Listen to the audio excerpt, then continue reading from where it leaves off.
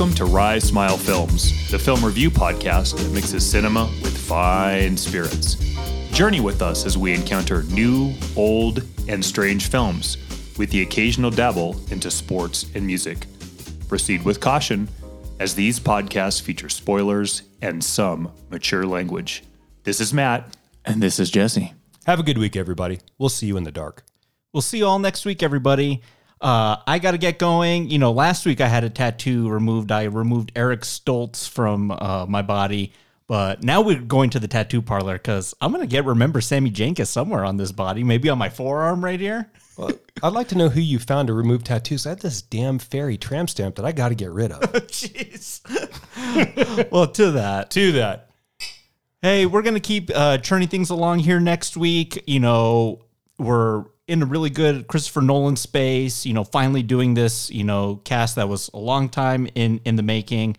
And, you know, in terms of the summer box office movie season, we've kind of reached a critical mass this week. And we got to talk about Oppenheimer, this film scoring off against Barbie. I mean, I think for the summer box office, I think this is a weekend that was dearly needed, should I say, right? Desperately needed, yes. But man, I'm excited to see this film. 3 hours, it's going to be a bit of a sit, but from all the trailers have been blowing me away. I've been reading some reviews here and there, but what do you think? Is this, you know, this was number one on your, you know, box office prediction thing. I didn't even put it on because I put all my stock in The Flash, Matt. Yeah, we both missed that. Dude, and Dial of Destiny. Like, oh. We both should have put Sound of Freedom, to be honest with you, because it beat Dial. It's cleaned house. I know, man. It'll win the summer. Yeah. But I have to tell you that if Oppenheimer is 3 hours, that's just a study in the ethos of the man, it's going to be a little tough. They've got to find for me an active, contemporary antagonist on site in Los Alamos. Yeah. And the second thing I was going to ask you, have you gotten to the point with, or bring up, maybe not ask you. Yeah. Are you at the point with that film yet where you're ready to pull the plug on trailers because you're worried now about seeing too much of the movie? I know it's 3 hours, sure, yeah. But seeing too much of the movie in the trailers, because I'm at that point. When it comes to Nolan, I kind of know. Like, and I've been like that with every one of his releases. Like when Dark Knight was coming out, I was like, maybe I should stop watching because I'm going to spoil the movie. And I'll watch that fourth trailer 15 times in a row. Yeah. So it's just like the more content I take it in, but no, I'm with you. I was like, if he can find a captivating way to tell that story, do it in the middle of the summer, make bank, $100 million budget. I mean, it's big, but it's not, you know, not huge. It's not Flash 300 million, right? Right. I think that could be something pretty special, something that we talk about, you know, come award season, how we kind of restructure, you know, the summer movie, not just around like comic book and animated fare, but historical epics again. Great point. I was just going to bring that up too. Maybe this is an entry into interesting nonfiction, military or otherwise, that maybe forces people to pull the reins back on not quite so much large-scale science fiction, which has kind of choked us all out. Yeah. I'm choked out. I'm in the 6-inch puddle of water on the floor. Tapped out. What I do appreciate about this idea, and we'll talk a lot about it next week, is I like that he's tapping into based on true story events that same with Dunkirk, right? That I kind of know about, but I kind of also don't know about it either, right? So I'm kind of going in to kind of learn about some of like the clashing and kind of see how that's gonna play. From what I've read, they do highlight his affair in this. Yeah. So we'll see how that plays too. Absolutely. So you got that coming to you next week. Hey, why do you say we get started with our nightcap?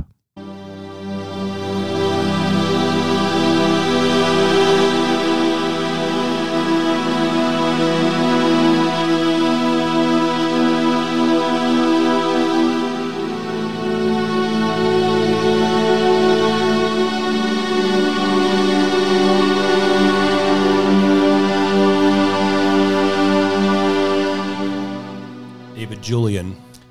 Yeah. as we talk about Nolan here for the next 3 weeks, I think we'll talk a lot about his collaborators and, a lot of the people that he's worked with, multiple times. Music's a huge part of that, whether it's Hans Zimmer or now Ludwig Göransson, who he worked with on Tenet. But David Julian was his original composer, and he did Insomnia, The Prestige, and his first film, Following. So that's beautiful. Very ethereal. You know what David Julian's score I really like is The Descent, the scary one. Yeah. Oh, there's some terrific music in that. But, talking about Memento today, it's got a very interesting fragmented story structure. And I'm sure we're going to not talk about it at all, right, Matt? Not at all. So it's, once you see it this way, and there is kind of on the DVD, like a hidden special feature to watch it in chronological order, which almost defeats the purpose of what makes this film tick, right? Yeah. So my nightcap question to you is, what are 3 films that could take on this fragmented storytelling structure that Memento does and still kind of get away with telling a compelling story?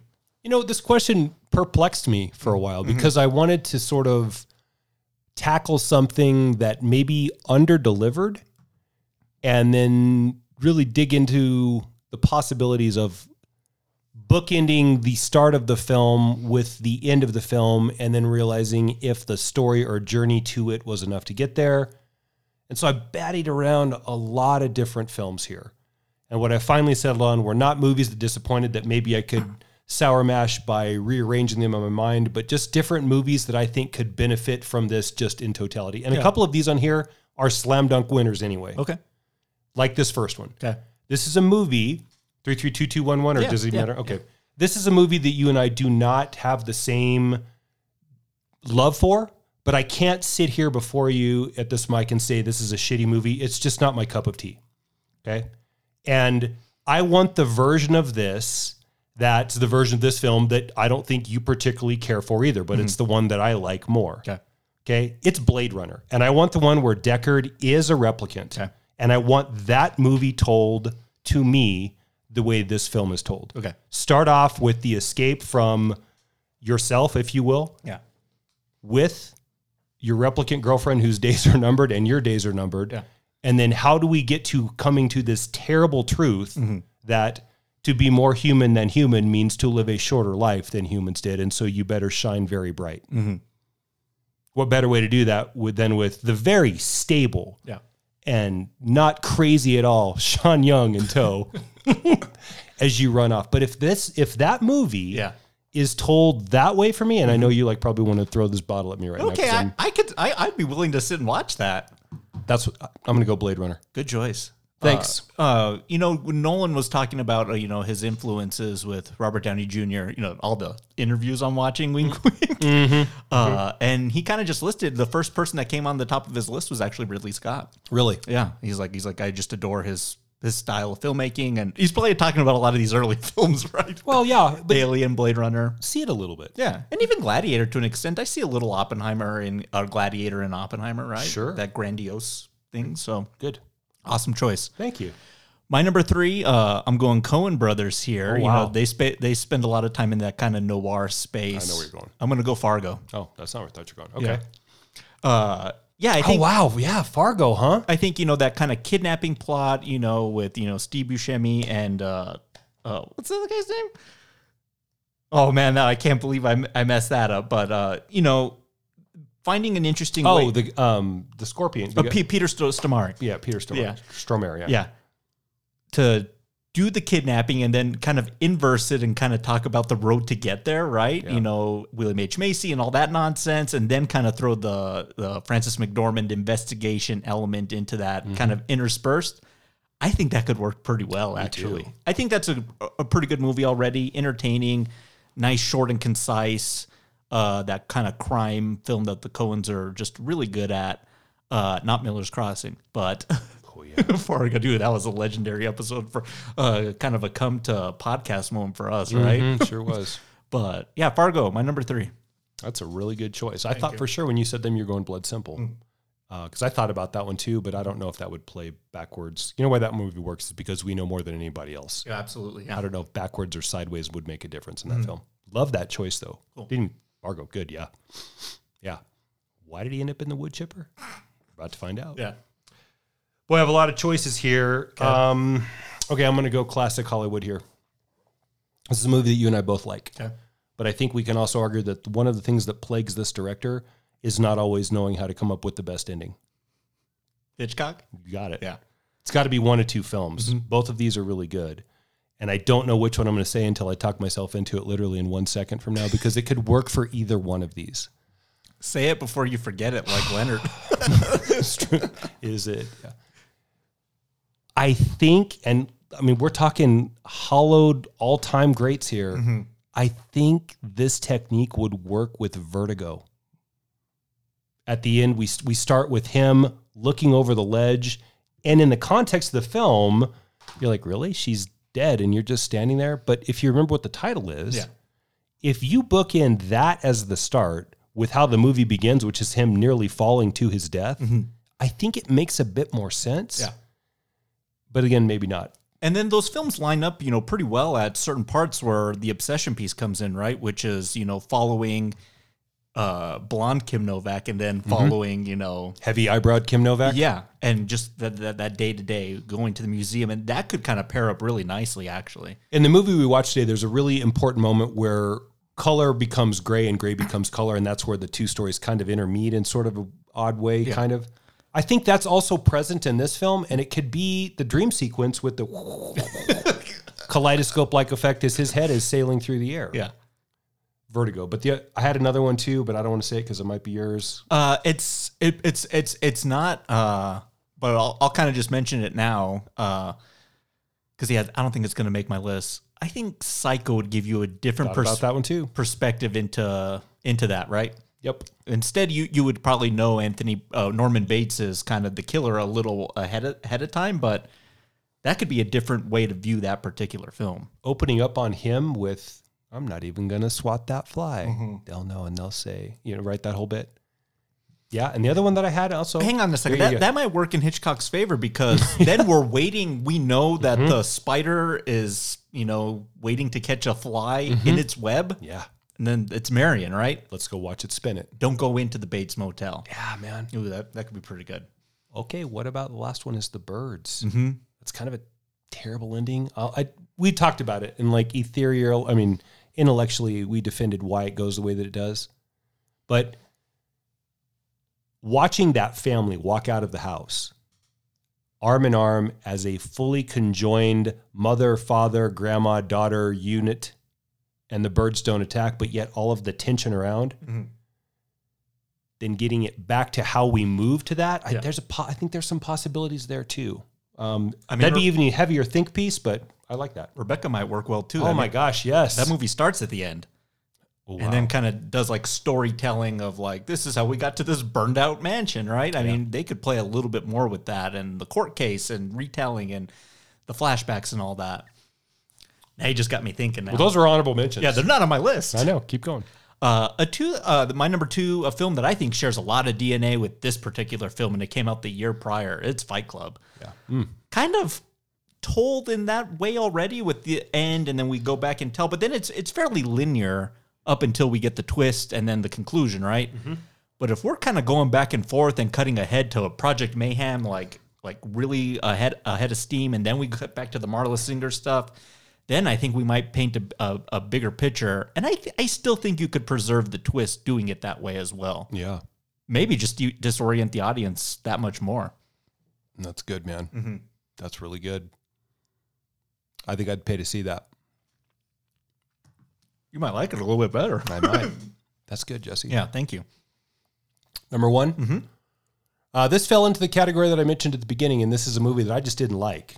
And I think there's good stuff in there, and there's some interesting characters. It's just the pacing and when the events happen sort of happen out of place for me. And the primary showdown between good and bad guy in this film happens maybe barely into the second act. Okay. And then you get what's a really heavy-handed voiceover at the end of the movie to remind everybody what the film was about. No, it's not Gangs of New York, but it could be. This is instead No Country for Old Men.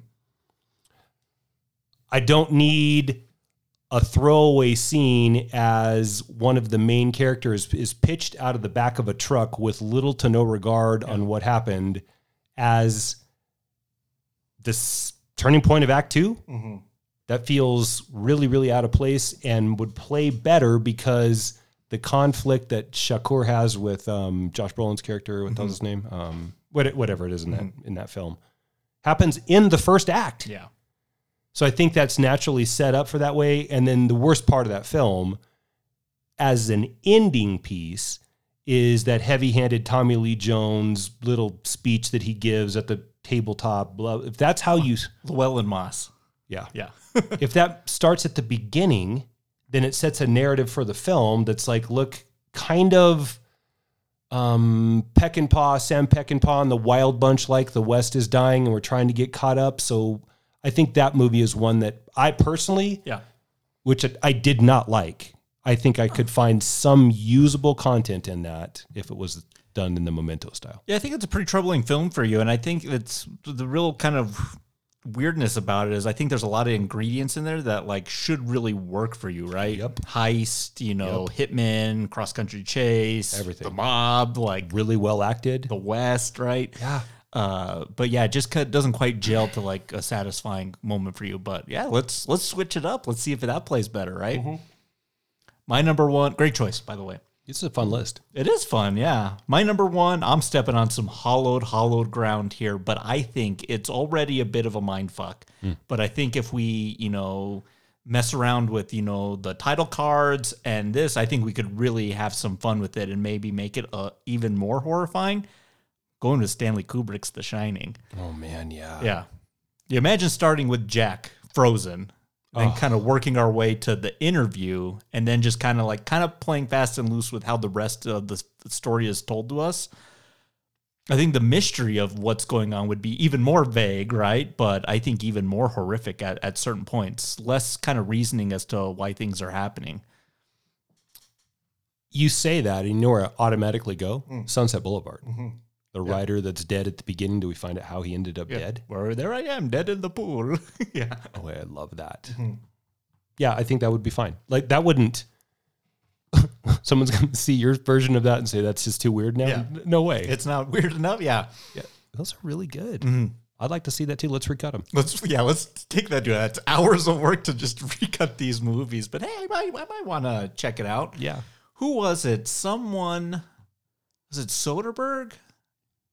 Did a version of Star Wars, or maybe I'm thinking of a different movie. I think it's A New Hope. Or no, it's Raiders of the Lost Ark in black and white. Oh.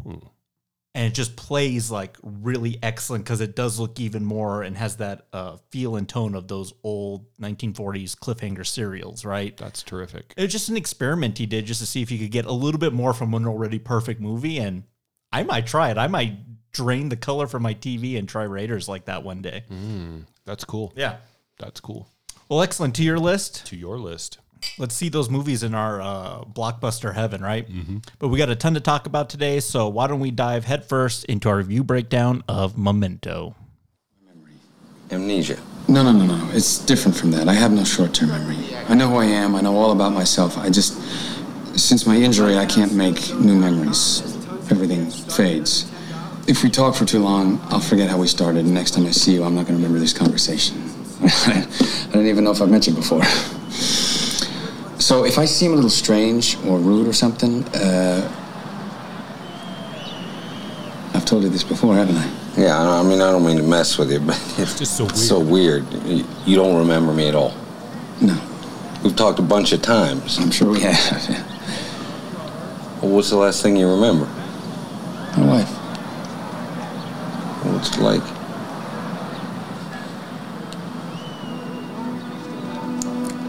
It's like waking. It's like you just woke up. It must suck. It's all backwards. I mean, like, maybe you get an idea about what you want to do next, but you don't remember what you just did. I mean, I'm exactly the opposite. How long have I been staying here? A couple of days. And you're holding my calls? Like you said. Okay. But this guy's an exception. You know this guy? Yeah, it's your friend, right? What makes you think he's my friend? I just saw you together, that's all. He's not my friend. Okay. If he calls or if he shows up here, you give me a call in my room, okay? What, his name's Teddy? Teddy, yeah. All right. Look, I hope my condition is not going to be a problem for you. No, not as long as you remember to pay the bill. Yeah, okay. 40. 40. This guy. He's here already. Lenny! I want to give it to you right now because that's the perfect sound to start this with. Good job on that. Absolutely. That's perfect, Jesse. Yeah. There's 50 things I want to talk about right now. But wait. Can't do it. Yeah. How are you going to rate and grade Memento? We have Rock Gut, Well, Call, Single Barrel, and Top Shelf. Can I actually go first this week? Absolutely. We've talked a lot about Christopher Nolan off mic, on mic. I'm just really thankful, and it's a privilege to finally be able to do a cask built. He's my favorite working filmmaker for a multitude of different reasons. Yeah. But for this particular film, I got to go Single Barrel. There's very few films that I think have been made like this. Yeah.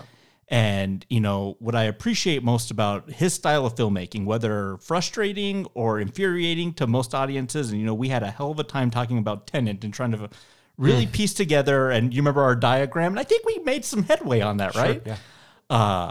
I love that he doesn't feel obligated to dumb down the material or slow down for the audience. It's just kind of at 60 the entire time. You either get on or you get off. And I think that's why his films warrant multiple viewings. And he's the only filmmaker I can think of. John Carpenter doesn't even fit into this camp where each one of his films, the more I watch it, the more I pick up on, they get better, each one of them in different strange ways. So Memento is probably maybe the film of his, his first film following, the film I've seen the least. Just because I know it's a lot of work to dive into this very seedy, noirish headspace, right? But I got to go Single Barrel. If we're not counting Following, this is one of the all-time great film debuts from a director.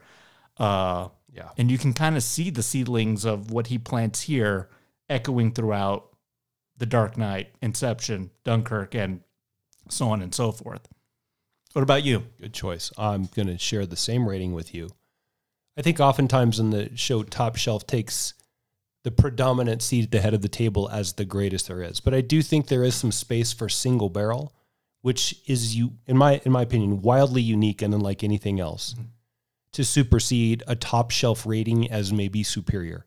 And in this particular case, I can't go Top Shelf Plus because that just feels like all of the other Top Shelf Pluses that I've ever given out. Yeah. There's not another film I've ever seen that's like this. Yeah. This film made me want to study film harder. Yeah. Because to edit, cut, splice, build, confuse, and then colorize the story the way this is, you have to be such a master of what the beats and events in your own story are. And that is an arduous amount of work in character study. And it's easy if you have a really simple plot like outsider from faraway city moves into country town and leads the little never win a game country team to the state championship. That's a really easy story to tell. Yeah. This is not. Yeah. This is rife with lots of twists and turns and introductions in a very noir-like way, lots of new characters, but in a backwards fashion. Mm-hmm. And the most important character that we meet is killed in the beginning of the story, and one of them, but doesn't really show up until the end of the story per runtime. Yeah. What I'm saying is it's an amazing story that checks all of the film noir boxes, which everybody knows that listens to the show often is right up my alley as my favorite genre or in contention. Mm-hmm. And then to take it and flip it around and do what regular film noir often doesn't do in its A to Z linear storytelling. And that's, remember, there's actually a story that you have to keep in mind that fits all the pieces. Yeah. It is Single Barrel with a bullet. Yeah. There's one bottle of this that's ever been made. You're lucky if you ever get a sip of it to your lips. This is Pappy Van Winkle Plus. Yeah. It's an immaculate, perfect film. Can you imagine if this comes out in the 1940s and dude, heads are exploding? Yeah. I'm like Scanner style in the theater. Mm-hmm. They can't comprehend something like this at that time. Yeah. And this also feels like the ultimate resolution of all the indie filmmaking of the early 90s, right? Yeah. Everything that Soderbergh was doing, and Darren Aronofsky with like Pi, and Tarantino with I feel a lot of Reservoir Dogs in this particular film too, right? This kind of feels like the cherry on top, and now all those guys are getting big projects now, right? It's like we found the new filmmakers. Let's see what they can do with Batman. Let's see what they can do with an Ocean's 11 remake, right? Let's like really test these guys now. Kill Bill. Yeah. So yeah, I think you're spot on with the rating of the film, and yeah, I challenge someone to find another kind of semi debut that pushes the envelope in such a low budget space, right? I think $9 million on the budget. But with that, who's the master distiller on Memento? Whoever the editor of this film is. I can give you that right figured now you'd have that. because it's she did only the first two films, this one and Insomnia. Films 2 and 3. It's Dodie Dorn. There you go. That's who is the master distiller on this. Fantastic editing job. Guy Pearce there's lots of really good performances. We'll get into that as we get into the show about what happened and why it never materialized and such, and maybe even the same case for her. Yeah. How long did she have to sit here and study? And maybe she had the benefit of watching it shot in sequential order. Okay, so maybe it might be probably easier to do it that way, but regardless, even if you have a perfectly crafted story A to Z, to know that you need to start with X and then immediately go to C and somehow don't forget Y and A at the same time, to her. Yeah. She was nominated. No, she wasn't actually. That's an absolute sin. She was. Okay. My bad. The screenplay and editing were nominated. Good. They didn't win though. Come on. I know. Academy. 2000, I wonder what won that year. Yeah. I could probably look it I'll up. look. But I can't believe I'm going to say this. This has never happened in the history of this podcast. I don't think it'll happen post this podcast. I got to go Joe Pantoliano. This is an amazingly good supporting performance as antagonist, anti-hero, exposition guy, nefarious gray area. Sinister mustache, undercover cop. God, I love his look. His like receding hair, glasses, mustache. Where's my fucking keys? Vinyl jacket I love or it. nylon jacket. I love all of it. And as we kind of get into like how his character fits in, is he telling the truth? Is he leading him astray? There's a lot of gray and interpretation left up, and I'm curious to see where you fall in that camp. But he's fantastic in this movie. And I think he's had a really good career, whether it's The Matrix, The Goonies, Baby's Day Out, Bound. Bound, The Sopranos. Fantastic little character acting career. And I think that's one of the highlights of this film is it's a lot of interesting actors that never quite got their like time in the sun, right? Never quite got there. Yeah. Curious to see what you have for this one, but what's your moment of Memento? Watching him execute Joey Pants, Teddy, and then the way it's delivered the first time in the seeing, which is no backwards. On! Yeah. That moment, like, he just fucking killed his friend. Yeah. It's a hell of a way to start a movie. Yeah. With the headshot, just cold blasted him in the head. Mine, and we'll talk about it here in just a little bit, but it's when he punches Natalie. Is when she really tries to push his buttons, and we see her kind of working her angle, right? Which is, what can you do for me? And then the way she spins that around so quickly, and it was just like, what do you think, Dodd? Dodd fucking hit me. Dodd did it, right? But then we see that happen after, and it's like, oh no, Leonard did it, right? Yep. But he has no memory recollection of that incident whatsoever. She's tapped into how his mind works and is going to use it to her advantage. It's pretty sinister. Very. What's your favorite tasting note, scene, sequence, moment of Memento? Oh boy.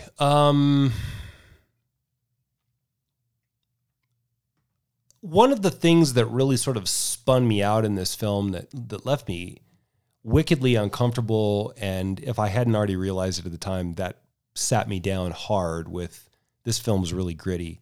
It's when he shows up at Ferdy's bar and they get the communal spit beer that he just drinks so willingly. That other guy. Repugnant. That Bob Hoskins guy over there. Stinky Pete coughs a loogie into the... And he's waiting for him to drink that beer. And the way that she, in that nasty way, lets that just like phlegm globber just sort of slide down. Just, you can tell they're just absolutely testing this guy, and through the power of modern cinema, you get a nice cut, and he just down the hatch. He does take a drink, right? Before she's like, "Oh, this one's dusty. Let me get you a different beer." Yeah. What about you? I think I am going to pick, and it's kind of a moment of comedy, and I think the comedy kind of plays interestingly well in a dark way. It's when he's chasing Dodd, or Dodd's chasing him, right? I love how it starts of like Dodd pulls a gun on him in the car, and he just kind of looks ahead and drives away. And then they chase each other, and then he tries to beat it to his hotel room, and he gets the number wrong because it's upside down. Dude, he kicks this guy. He gives this guy short-term amnesia. Mm-hmm. Oh, sorry. Jesus, fuck.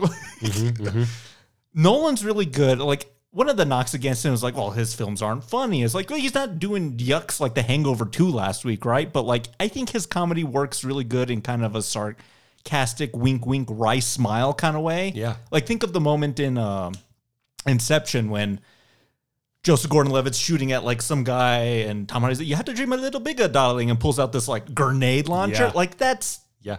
the type of Nolan comedy, right? This kind of wink comedy. Yeah. And I think it works really well in this pretty grim film, right? At the end of the day, this is a pretty morose film, and it's peppered with some, I'm not chasing him, he's chasing me. Right. That's pretty funny. Yeah. But yeah, I think, this is an already complicated film to talk about. So we'll just kind of make the decision right now, and then we'll end up in the same spot. Yeah. Let's talk about the color sequences first. So how the film starts out, and then we'll kind of work our way, and then we'll cover the other part of the film later. But Matt, take yourself back to 2000. You're seeing this film in the theaters. We're starting with the Polaroid camera photo as he's kind of shaking it to create an image.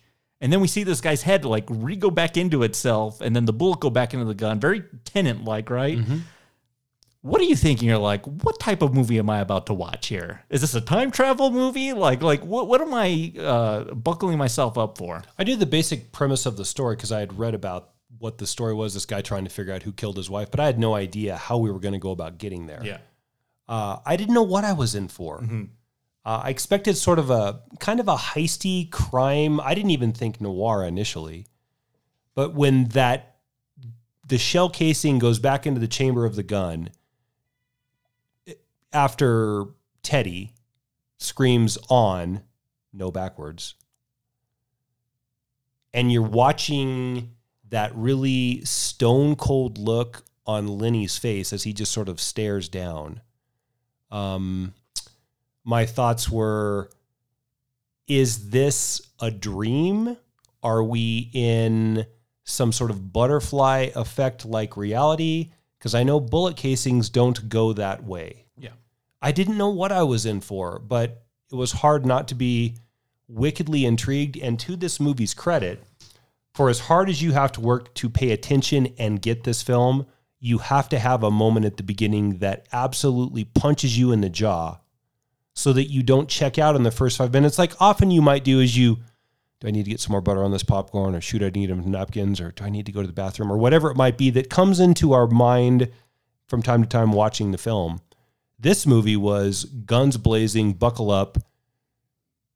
And it had to be, because if you check out early, you might, like maybe an hour in, you might be able to find 2 minutes to go to the bathroom or something. But if you bail 5 minutes in, this movie's over for you for the next hour and 52 minutes. Oh, yeah. You're done. Yeah. So to their credit, looking back on it now, 3 years later, yeah, it's a really recognizable piece of storytelling excellence in what is a very uncommon way to tell a story. I'm going to tell you A to Z, but Z to A, but I'm going to tell you Z to A in XYZ. RSTU. Yeah. Like, I'm going to tell you in circulars forward, but I'm going to tell you in circulars forward. I'm going to tell you circularly forward backwards, bookended by how I'm going to finish in between to chapter it. What? Yeah. Yeah. Yeah. Oh man, my Raisinets are on the floor. Dude, you bend down to pick those up. You're screwed. Yeah. That's a younger version of film knowledge for me. Yeah. And this movie was really important. There's certain films in my lexicon of films that are really important. We've talked about some of them. This is one of them. Yeah. because it really challenged the notion at the time of beat A to beat B to beat C to page 1 to page 2 to page 3 to page 4, like linear storytelling. Mm-hmm. It's not always the case. Yeah, not this time. How about you? I saw this film very late in his filmography. I think Batman Begins was first. And when we eventually do the Dark Knight trilogy, I think we'll have some monumental discussions on how that affected me. You know, I kind of came to this decision. You know, I'm doing this whole Nolan rewatch to prepare for Oppenheimer. And, you know, when I saw Dark Knight in July 18th of 2008 at midnight, you know, I think we're all granted one film we see in the theaters, not at home on disc or VHS or streaming. One film that we see in the theater that totally changes how we view and perceive movies. I don't know if you could come up with yours off the top of your head without, you know, some thought, but like I think The Dark Knight is mine. I was like, this can be blockbuster entertainment. It can be, you know, well thought out, layered crime heist film. And that was a moment for me. So anyway, this is a long way to get to that answer. So it was Batman Begins, The Prestige, Dark Knight, and then I think Insomnia, and then I think this one. And this is also the only Nolan film I don't own physically. Did we not burn this in my class? We had to. I think I graduated by the time you burned it. Like, was it 2000s? Dude, I was out of there. Yeah. So I think I missed out on that one. But yeah, this is pretty late in the viewing. And yeah, I think I kind of knew what I was in for. I think I knew this was a guy that likes to play fast and loose with the rules of structure. And so, but yeah, once it starts jumping, I was like, yo, I need to pay attention. Mm-hmm. And it sucks you in pretty quickly, I think.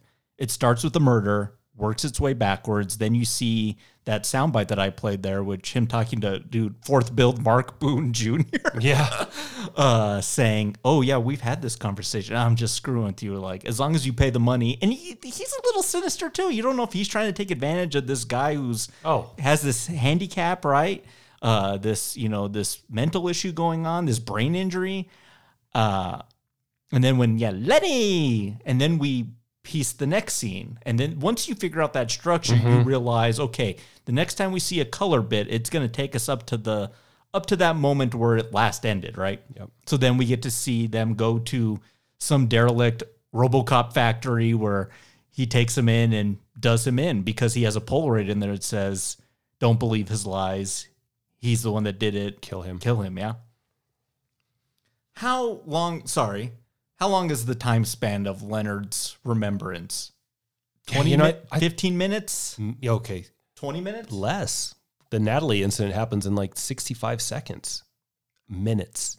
By minutes, I mean under 5. Mm-hmm. And that's granting you some leeway. Yeah. But it poses an interesting question. I have 2 things on this. One is, if everybody in this film is on the make, and everybody in this film is on the make, Lenny's above it? Yeah. No, Lenny's on the make because Lenny is Sammy Jenkins. Yeah. The secondary question then is, if Lenny is not as he is delivered to us in reality, because when we see this bit, we talked about shooting Teddy, bullet shell casing back in the chamber, we naturally believe the good guy got the bad guy. Yeah. When you look at it, though, you kind of look like, man, tattooed, shirtless weirdo. I guess no, he doesn't have a shirt on. Tattooed, weird guy just executed this dude in cold blood who looks like kind of a dork. Yeah. Ooh, maybe my generalizations on who should look like what and what roles I assign to them based on that might be a bit off here. Mm-hmm. And then when you get the sound that you played there at the beginning where he's telling Mark Boone Jr. how I told you about my condition, and Mark Boone Jr. tries to engage him in a discussion about, man, that must suck. You realize in that moment, Teddy's a fucking prick. Yeah. Because here's Teddy's deal, Jesse. Yeah. Anybody that he runs into, he lays this heavy rap on him about this condition and Sammy Jenkins and blah, blah, blah, blah, blah, blah, blah, blah, blah, which has just got to be exhausting. Mm-hmm. And Teddy even makes fun of him. That's Joey Pants, everybody. Mm-hmm. Teddy makes fun of him. It's a story I've heard a million times. It gets better every time you tell it. So his shtick is, Lenny's shtick is, you've got to listen to my condition to come to a place of understanding and empathy and pity for me. But yet when Mark Boone Jr. tries to play along, he's a dismissive prick to him. Yeah. And he's a dismissive prick to all of these people in this. Yeah, later- Whether you're the hooker, Yeah. or whether you're Natalie, or whether you're Teddy. Leonard is an asshole in this film. Yeah. Not to his knowledge, though, right? I don't know. Okay. I don't know if, see, that's the other point I'm getting to. Yeah. If the shtick in this is, I can't make new memories. Yeah. After my wife's death, and that's a very nebulous moment. Yeah. The way he contends is, as he remembers her perceived death, which we're going to find out later or earlier, isn't really what happened. He can't make any new memories.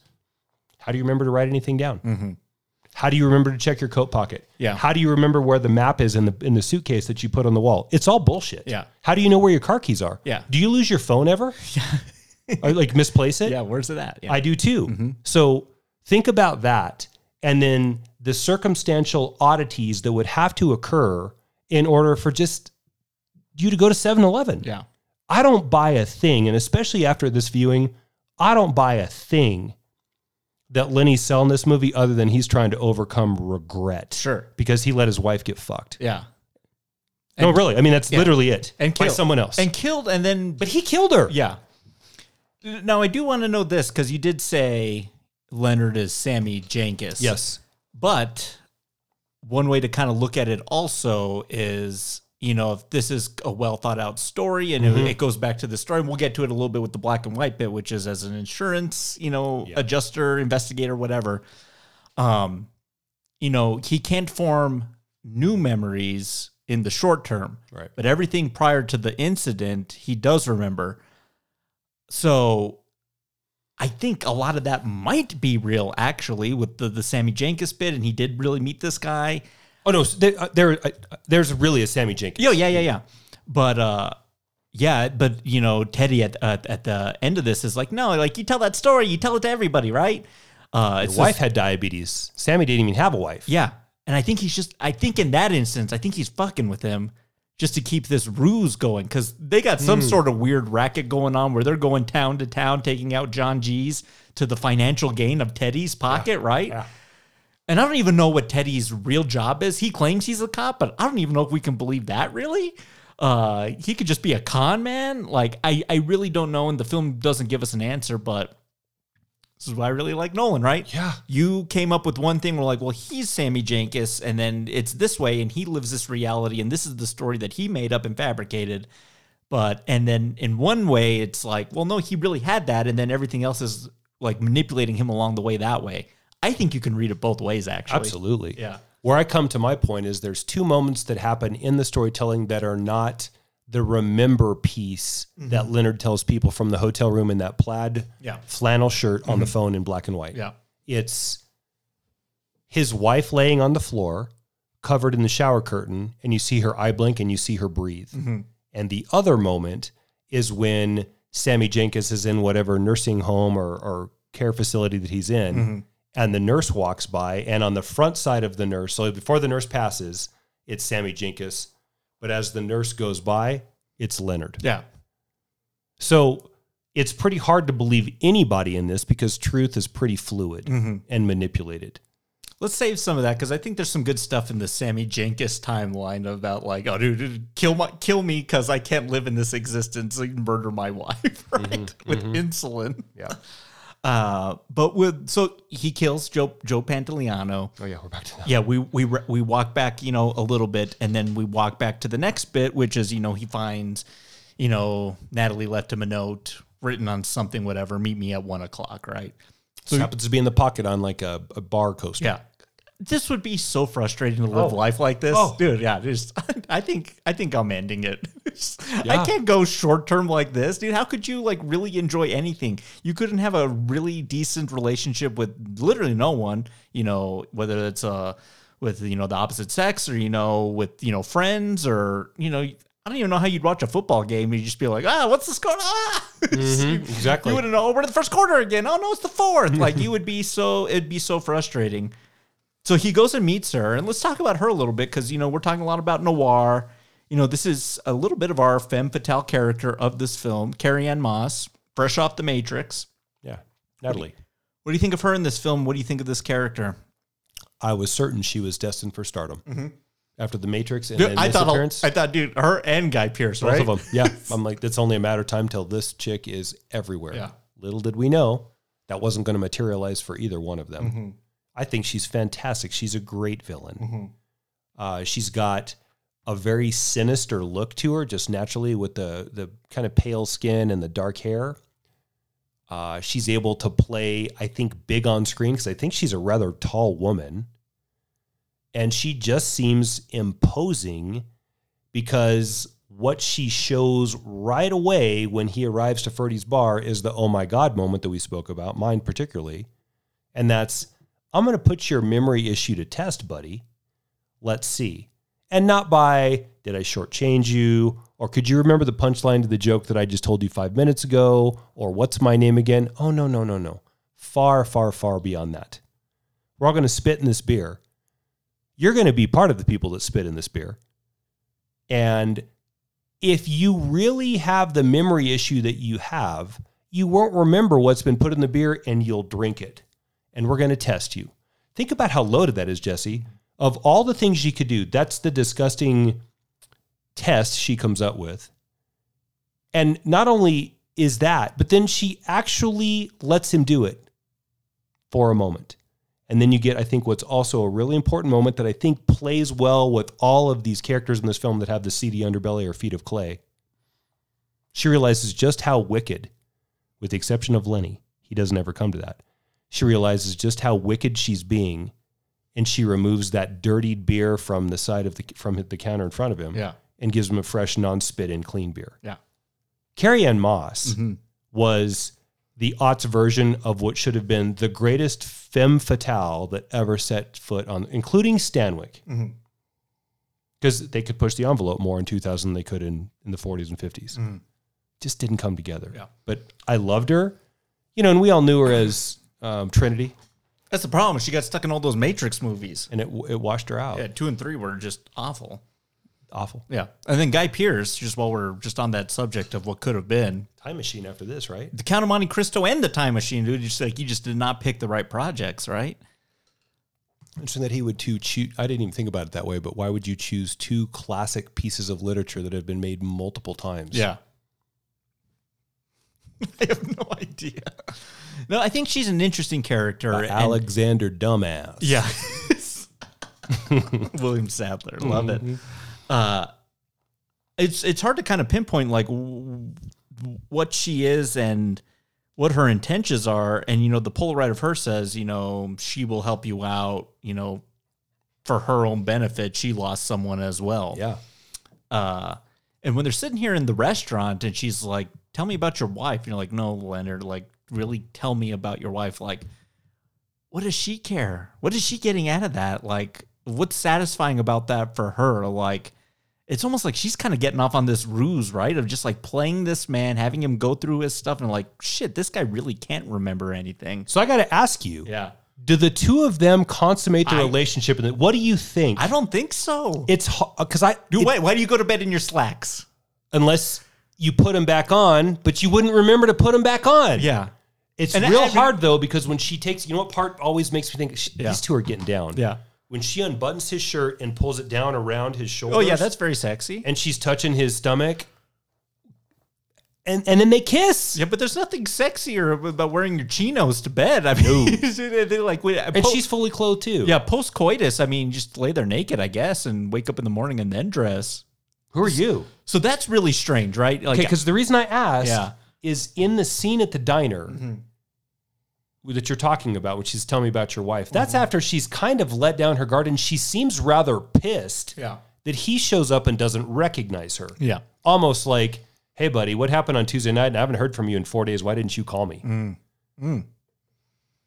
This scene that we're in right now also seems like the last time these two are going to see each other as well. Thank God for her. You'd probably kill her. Yeah, interesting. Yeah, I could go either way on that. I go back and forth too. Yeah.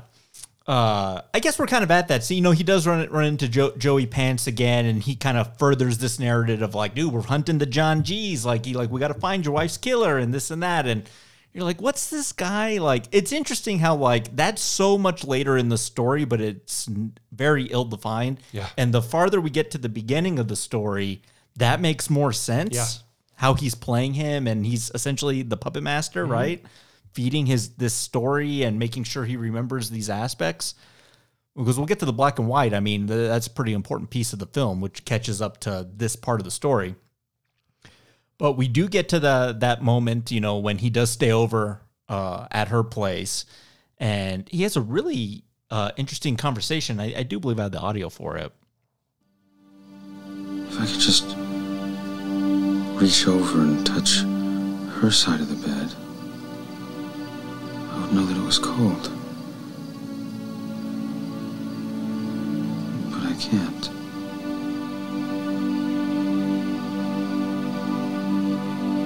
I know I can't have her back. But I don't want to wake up in the morning thinking she's still here. I lie here not knowing how long I've been alone.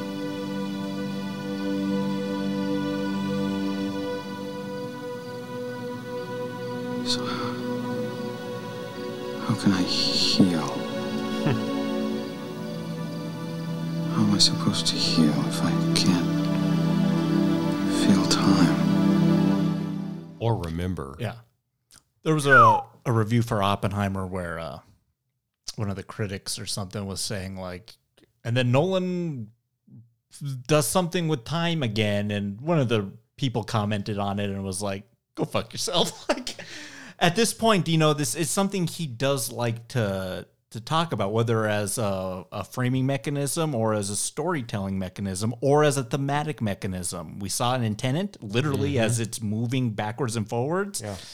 Inception's all about time within a dreamscape. When he says something like that, he was like, how can I feel without feeling and then feeling through time? Yeah. What do you think about that? It's tough because if you can't measure time, you can't compare how you were to where you are. Mm-hmm. You're just in purgatory. It's hell. It does give some plausible, rational arguments as to why Lenny goes the course that he does. We don't know how many people Lenny's killed, Jesse. Oh, yeah. It could be 50. Sure.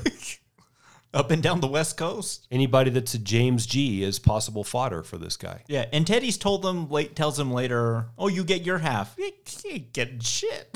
Yeah. So, yeah, think about when you're just sick. Mm-hmm.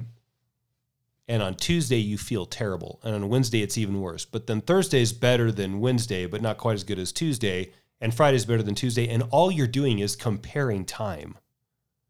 But you have to have markers that you can remember in order to do so. Well, the result of that is you heal, you get better. Now take something that's far greater than like a sickness, which would be the death of a loved one. Days go by, weeks go by, years go by possibly, and they all feel just as raw as the initial realization that she's no longer with you. Yeah. Because you can't mark time. And so what he ends up doing, because he can't mark time, is he ends up passing time on this never-ending quest that just goes from silly-ass tattoo to next loose end to next loose end. Let's talk about the tattoos. Sad, isn't it? Very sad, yeah. And frustrating. I mean, to put yourself in his shoes, I mean, it would just... you couldn't think of a worse existence. No. Well, what do you think of the tattoos as kind of like a remembrance icon? And like, I don't know, we never see when he puts the first one on, but this has kind of become his thing to like, well, put it on your body. That way it never washes away, right? Mm-hmm. It's not a note that's going to get tossed in the trash or a photo that'll get burned. This is on you. And he has little kind of intricate things kind of placed all over. I had never seen anything quite like that, right? What do you think of that as kind of like a mechanism to... It's like photography in a way. It's genius, his story. Mm-hmm. And it makes sense for him. If you're going to keep like a notebook full of yellow Post-its, those are going to get folded and they're going to blow away and Stick'em's going to dry up and you're going to lose them. If you put it on your body, then that's fine. But here's the problem. There's only so much canvas you can use, right? Because eventually your body runs out of tattoos. Mm-hmm. And as you go through and you look at this jigsawed, memoried, essentially memoir of tragedy that you've used your body as the canvas to paint upon, you start running out of room. And where do you begin the tale of looking at it? Because clue 1, 2, 3, 4, 5, and 6 might give you a progression to follow. But by the time you get to 6, do you even remember what 1 was? Yeah. And then by the time you get to 4, do you even remember what other tattoos you've read? You cannot remember any of it. So it becomes essentially this cross that he essentially martyrs himself on. It's torture. Yeah. And we'll probably get into this later, but I have my own theory as to why he's torturing himself so much. And it gives some real cause for, is this all just made up? And did he really even ever like his wife anyway? Well, there is that scene where he's just like, Don't be a prick. the fuck are you reading? You're right. That's the only interaction. Well, the only verbal interaction, the two of them. It's not pleasant. Yeah. I don't think that's a loving relationship. No, yeah. But I don't think he ever liked her, but we'll get to that later, Yeah. I think. So I don't know. What do you think about that? What do you think of the body beautiful? I love it. It's just, it's the like the imagery you remember from this film. It's on the poster. It's on the DVD. It's just like him, Guy Pearce all tatted up. And just like, well, what does that mean? Well, it's a roadmap of remembrance. And he essentially just goes around in a circle, right? And Teddy's the guy just kind of spinning that yarn along, right? And, you know, John G. raped and murdered your wife. Remember Sammy Jankis. License plates on your thighs. This over here. Like, it's all just fragments of a shattered mind. And Yeah. I think it's great how the audience gets to kind of come in on that as he's making them, and he goes and gets new ones, and how characters discover where they're at. What the hell does that mean, John G? Natalie, oh, I'll find your John G. I know someone at the motor vehicle. We do find out, you know, she finds a John G. It's Teddy. And then we can kind of talk about maybe his role in the thing, because the film also tries to play a narrative where, like, he killed his wife, right?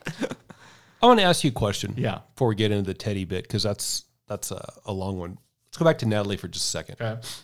When she's stripping him down and talking about all those freaky tattoos that he has, she puts her hand, I believe it's on his left breast, and says, "What about right here?" And he says, "I don't know, maybe I'll save that for later." Yeah.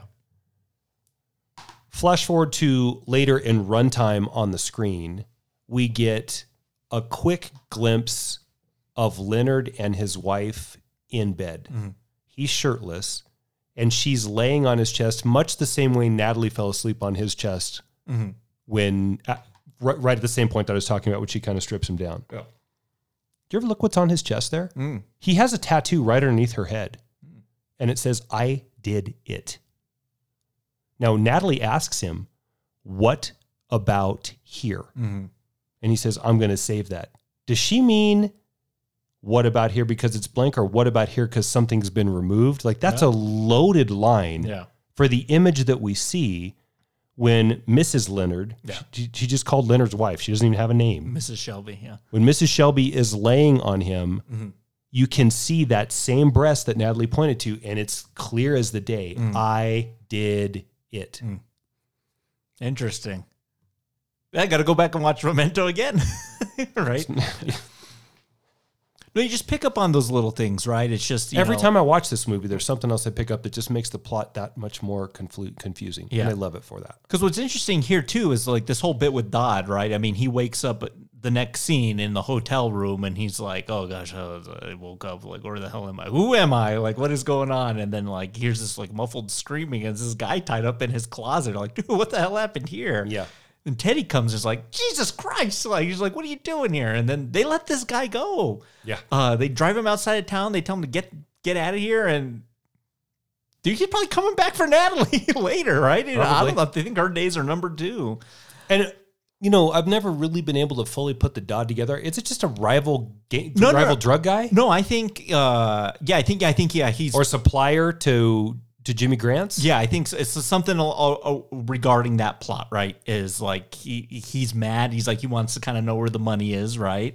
You probably should tell people if you have not watched this film and you're trying to list this podcast. Oh God, you're burying yourself. Yeah. It's just stop now and go watch the film first. Because we're about to start talking about Jimmy Grant, so you're going to be like, who the hell is Jimmy Grant? That's another Jimmy G. You're right, it's another Jimmy G. I think, he's a drug guy, right? And I think he wants the money, right? The $200K that he, I think, is taking in the deal with Jimmy Grant in exchange drugs for money. I think that's what it is. That Teddy has orchestrated. Right. Yeah.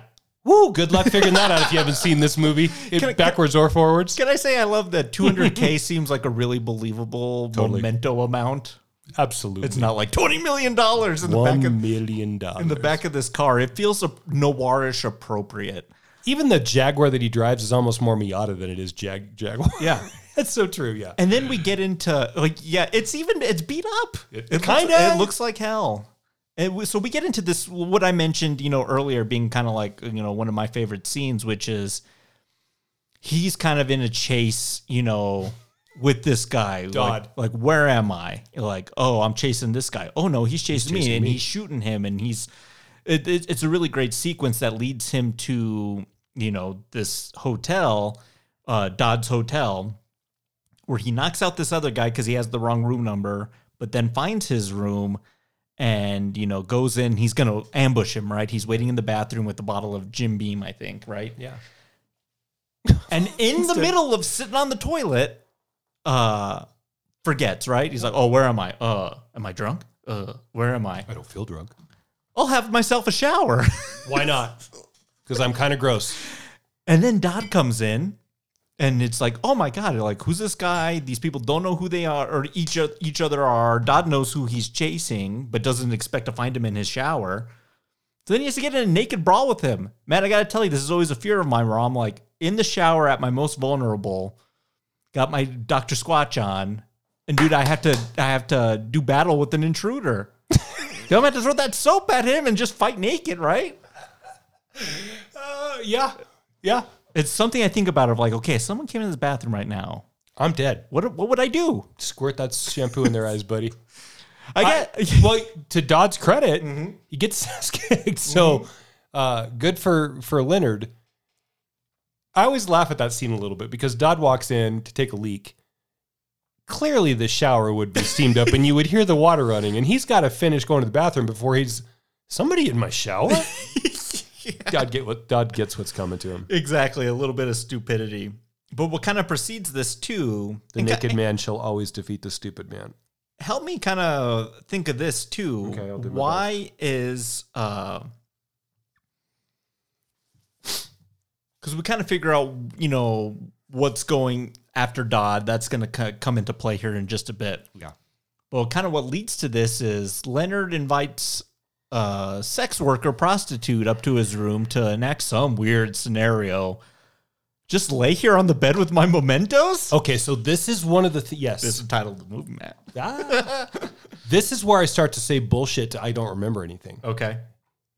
If this is something that so here's the premise for everybody. You invite a hooker to your room. You pay her whatever amount it's going to cost to have this scenario played out. Scenario is, here's some of my wife's trinkets, her bra, this book, which was the aforementioned book earlier when she said, don't be a prick and let me read the book, her hairbrush, and like a clock. He tells the hooker. Did you say the bra? Yeah. He tells the hooker, I need you to take these items and put them around the room like they're yours. Just in a natural way that you would put the stuff. Do I need to wear it? No, don't you dare put on my wife's bra. Yeah. Just pretend it's yours without really.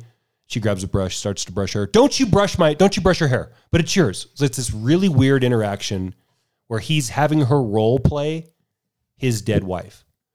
But she can't really role play the dead wife because he doesn't really want her to use that stuff. Okay, so once all of that's done, they go to bed, not that way, like to sleep. Yeah. She stays awake until he zonks out. Then she goes into the bathroom, slams the door, which is replaying the night of the event that happened in his house when his wife got raped. Yeah. And then he comes to. Yeah. He comes to, sees all of the stuff around, and I guess finds a moment of peace because he feels like his wife is still okay. Mm-hmm. Or he goes in the bathroom to take it out on whoever's in the bathroom, which would only be her. Yeah. Nebulous here. Mm-hmm. Regardless, plays out, boom, slams the door. He comes to, shakes the sleep out of his eyes, goes in the bathroom, and she's doing a bump on the toilet. Kicks her out. A bump. A rail. Not a dump. Yeah. Ooh. Yeah, B, not D. She's blowing a line on the toilet. Yeah. This practice that he engages in feels familiar to me, Jesse. How many, and he even says, how many of your items have I burned? How many times have I done this? Okay, so all of that is a cover-up for how do you remember to do this? Yeah. How do you remember to put this stuff around? How do you remember that maybe you've done? How do you remember where you keep all your wife's shit? Or because none of it, you don't even have a suitcase, dude. yeah, absolutely. Or I don't buy that he doesn't have any memories. He's full of shit. I think he has selective long-term memories of like, okay, maybe, and I think maybe is he running an experiment here in his little time gap? Maybe if I throw this shit around the hotel room, make it look like that night, maybe I can have better clarity on what actually happened. Or get a peaceful night's sleep. I don't know. Yeah. He did say in the sound that you played, I'd like to reach over and still feel that the bed is warm for where you were. Yeah. So there's some possibilities as to why he does this. But if we look at it from where you and I sit in analyzing fiction, it's to no avail. None of this is going to make one damn bit of difference, except it's going to be a very interesting cinematic piece to Nolan and his brother's credit. Yeah. That makes us give pause to, like, I think everybody in this film is full of shit, including you, Lenny. I think they're all. I think you're the bad guy. We're gonna have an interesting, because I'll ask you at the end, like, okay, give me your final hypothesis on what you think happened, and I think you and I have two very different interpretations on the finale of the film. But I can't wait to get there. When he opens the door and the hooker's on the toilet, snorting the cocaine. It's another version of what we saw or hear in the sound that you played earlier when he's rude to the guy that runs the hotel. She indulges this ridiculous fantasy of his that has nothing to do with what this woman is usually taking money for. Yeah. And then when she does it to the best of her ability, he acts like a jackass and kicks her out. Not that he owes some prostitute off the street some courtesy. Yeah. But again, we're reminded you all on this planet are supposed to indulge these ridiculous memories that I have and play by this fucked up set of rules on this stupid game for this woman that, in my opinion, I killed. And when you do that, then I'm just going to move along and find someone else. And the moment you start to get comfortable or indulge me or get too close, then I'm turned into an asshole. Like, Leonard's a prick, Jesse. You see, you have that interpretation, and then I could kind of read this scene as like, well, I'm trying to do literally whatever I can to fragment the past to repair the gray. I love that too. The gray area, right? I love that too, sure. It's all going to boil down to like... Wait, let's take both of what we said, though. Okay. Take yours and mine and put them together. Because I think those both work. It can be both at the same time. If we take what you said and we take what I said, and we get how the whole scene played out, we come to the realization that it's all to no avail. Like, it's all a failed experiment over and over and over and over again. Yeah, because time's the enemy, right? Right. You have a finite amount of time to make that work before it resets again. And you're like, oh, where was I? Literally the last line of the movie. Because I think he's doing that too. What you said, I think that's also part of what he's doing. Like, I need you to heal this wound. But I think yours is for guilt, and I think mine is for truth. Yes, mine is for guilt. Dude, I love Nolan. Yeah, me too. Hey, how about some more Joey Pants? Okay. A car this nice, you should lock. Who the fuck are you? Teddy? Your buddy? Prove it. Sammy. Remember Sammy? You told me about Sammy. Jeez. What the fuck are you doing in my car? What, your sense of humor went with the memory? Do you even know why you're here? Unfinished business. Lenny, let me inform you. Your business here is very much finished. You're still here because of Natalie. Who's Natalie? Schmuck, whose house do you think you just walked out of? Oh, that's right. Take a look at your pictures. I bet you got one of her. Oh, nice shot, Leibowitz. You'll want to make a note. You can't trust her. Oh, yeah? Why's that? Because by now she's taken a look at this suit and the car, and she's starting to figure out ways of turning the situation to her advantage. I think that's all true, right? Yeah. She's already got you staying with her, for Christ's sakes. You can't go back in there. Let me give you the name of a motel. You're lucky I ran into you. Rod's bad news. What do you mean, bad news? She's involved with drugs. All right, look, these. You see these? This is the bar where she works. Her boyfriend's a drug dealer. She takes orders for him, arranges meets. He writes messages on the back of these. Then she slips him the answers when she serves him his drinks. Why should I care? Because when she gets jammed up, she's going to use you to protect herself. Yep. From who? Guys are going to want to know what happened to her boyfriend. Guys are going to come after her. Somebody's got to pay, Lenny. Somebody always pays. Maybe she'll make it you. Oh, yeah? Well, maybe she'll make it you. Is that it? You worried that she's going to use me against you?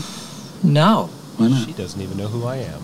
because she doesn't know who I am. Okay, so God, so good. Joe, you're right. Joey Pants is awesome. Yeah, he's really good in this. Well, let's take this a step further. Okay.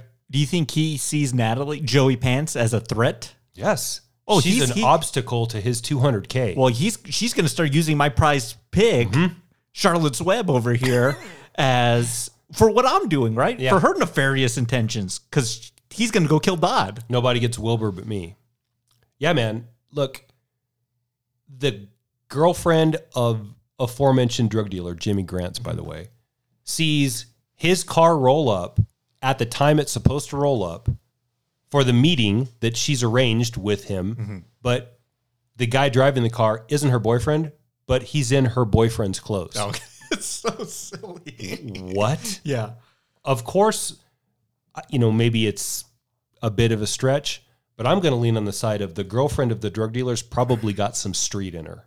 And I think Natalie proves to us that she's got some street in her. She's Some street smarts, too. sure. Yeah. This is not loving girl next door. Come here, mommy made you an apple pie. Yeah. It's miles from that, right? So why is this dude in my boyfriend's clothes and my boyfriend's car walking in here saying that I don't know who anybody is? Oh, but wait a minute. This is where the plot thickens even more. You're the fucking memory guy. Yeah. My boyfriend told me about you. Well, the only way her boyfriend, Jimmy Grants, would have told her about Leonard is if Teddy had already set up a meeting with Jimmy Grants. Okay, so what you said is so right on. Joey Pants has the perfect alibi for drug deal after drug deal gone bad with nobody to rat on. He's got the perfect person to keep a secret with, which the secret was, we killed that drug dealer and stole the money. But I can't remember that. So all I have to do as Teddy is keep the information to myself. He's perfect. Unless Natalie gets in the middle and she starts screwing things up, and then he starts following her and not listening to me, and all of a sudden I have another factor that, yes, it's absolutely what's happening. You know what's really great about that money, too? It may as well be Marion Crane's stash of cash, because it's essentially just in the trunk of this car, and because of Leonard's condition, Goes away.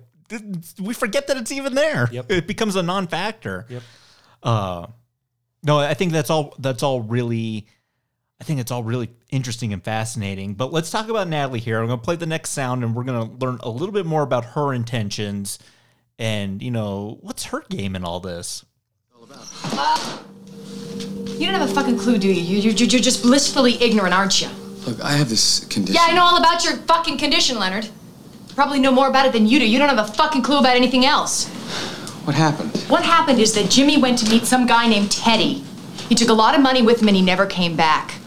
Jimmy's partners think I set him up. I don't know if you know this, Teddy, or how well. Neither do I. Don't protect him. I'm not. Help me. How? Get rid of Dodd for me. What? Kill him. I'll pay you. What do you think I am? I'm not going to kill someone for money. What then? Love?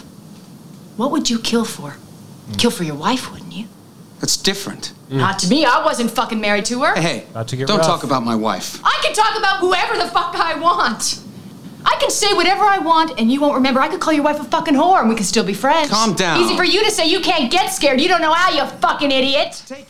Oh, keep going. Yeah, I know. It keeps going for another 30 seconds before he punches her in the face. She knows exactly what she's doing there. Oh, yeah. The street smart aspect, because the first thing she does the second she comes into the thing is she removes all the pens from her stationery, right? Yep.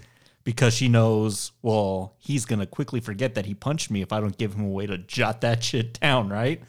Kind of genius. I mean, if your intention is to play this man with a brain injury, I mean, I guess that's how you're going to do it.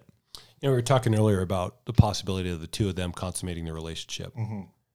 And in film noir, generally, when the femme fatale finds some reluctance from the Sam Spade, if you will, to carry out her nefarious bidding, what does she usually do?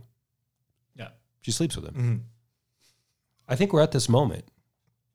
And not that I'm so much hung up on this, other than I've been thinking about this for the better part of almost a generation. Well, almost 25 years. 23 years. Did they or didn't they?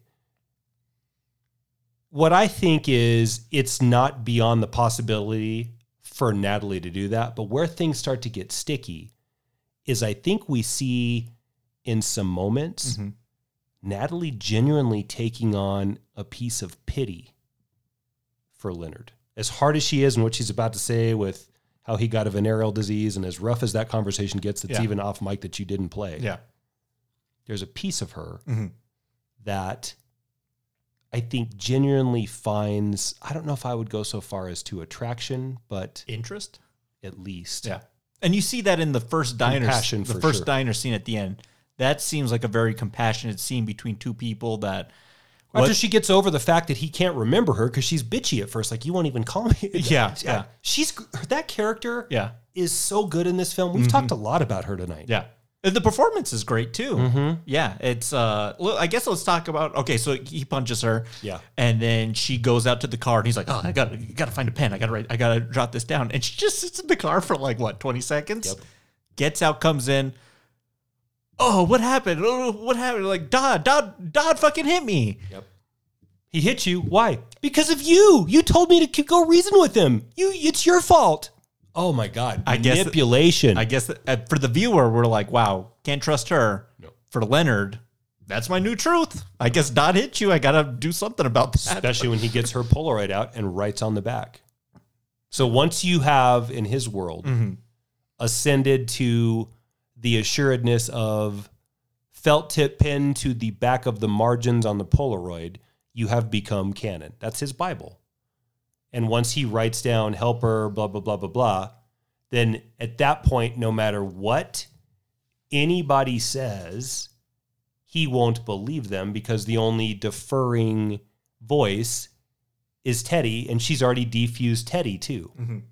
So now she's got it all made. You know what she gets to do? Yeah. Trick him into going fighting or killing Dodd. Yeah. Which is the part that you like, where he gets shot and am I chasing him or is he chasing me? Exactly. And what does that have to do with his wife's death?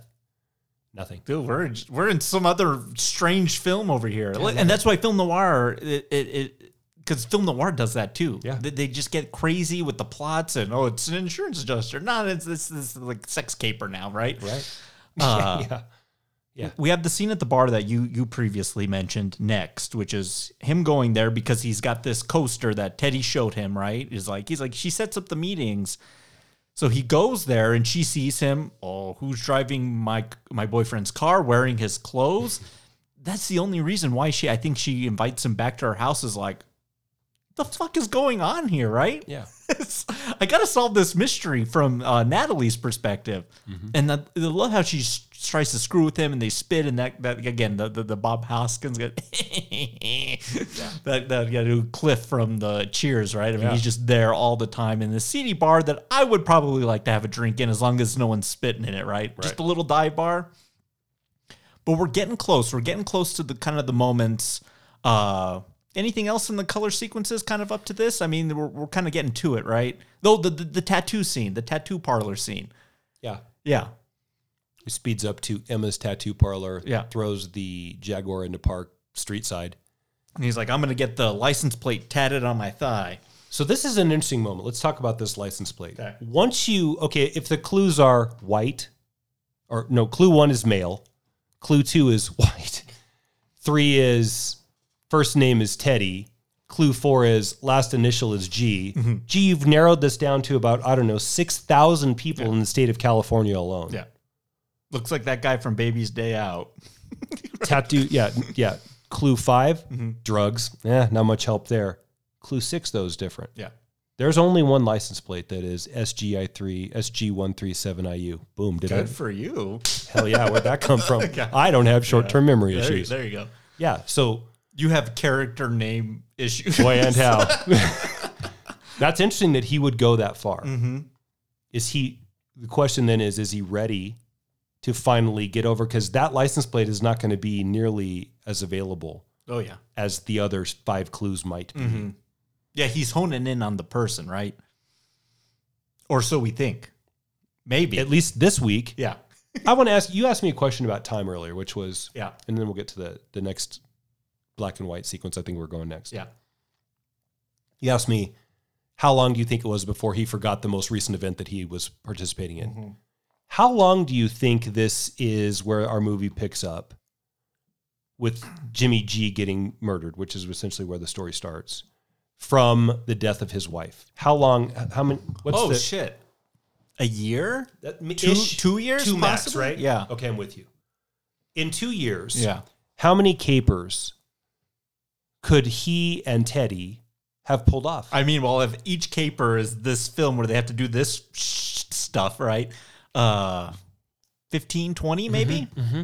I mean, I think it's a lot of work on Joey Pants' end because he's got to cover up all the loose ends and the clues. And that's why he's all so mad at him. Is like, dude, get that Jaguar off the street. That's a missing person now. Like, we got to get that out of here. Yeah. I think there's a lot of work to keep it afloat. So I don't know if I can go as high as 15. That might even be a little high. Okay. So yeah, you're with me, like a year to 2 years. Mm-hmm. Okay. I might even buy 6 months. Yeah. Interesting. Very interesting. So let's get to it. I think, what makes Inception also a tease, right? What makes this film so unique is how it's intercut with the black and white footage. But I think if the audience wasn't lost enough as is, just going through the color stuff backwards, us trying to do the black and white at the same time, dude, like, good luck. Yeah, I know. So let's talk about that, because I think that's a very important part of the film, which is, and you know what movie it made me think of, like, instantly? Him, like, because it's Leonard in a hotel room, black and white, naked other than some boxer shorts, making new tattoos, talking to a mystery man on the phone. We don't hear the voice on the phone, though. It's just Leonard talking to him about Sammy Jenkins, and we'll talk about him here in a little bit. Dude, Double Indemnity. Dude, this is Fred McMurray speaking into the phonograph, his confession. Yeah. Very noir-like. I really like that. Yeah. But let's talk about the Sammy Jenkins of it all. Sammy couldn't pick up any new skills at all. But I find something in my research. Conditioning. Sammy should still be able to learn through repetition. It's how you learn stuff, like riding a bike. You just get better through practice. It's a completely different part of the brain from the short-term memory.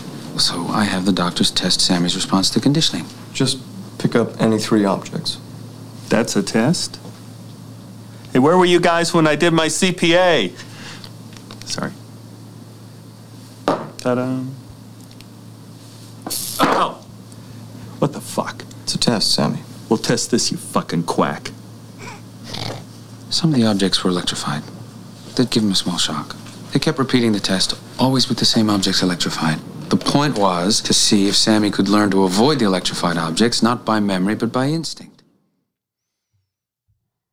I think the Sammy Jenkins aspect of the story is very important, right? Yeah. It's trying to determine, this is something from my past job where I was this insurance dude. Talk about film noir, dude. Yeah. Insurance claims. Yeah. That's every film noir plot. Yeah.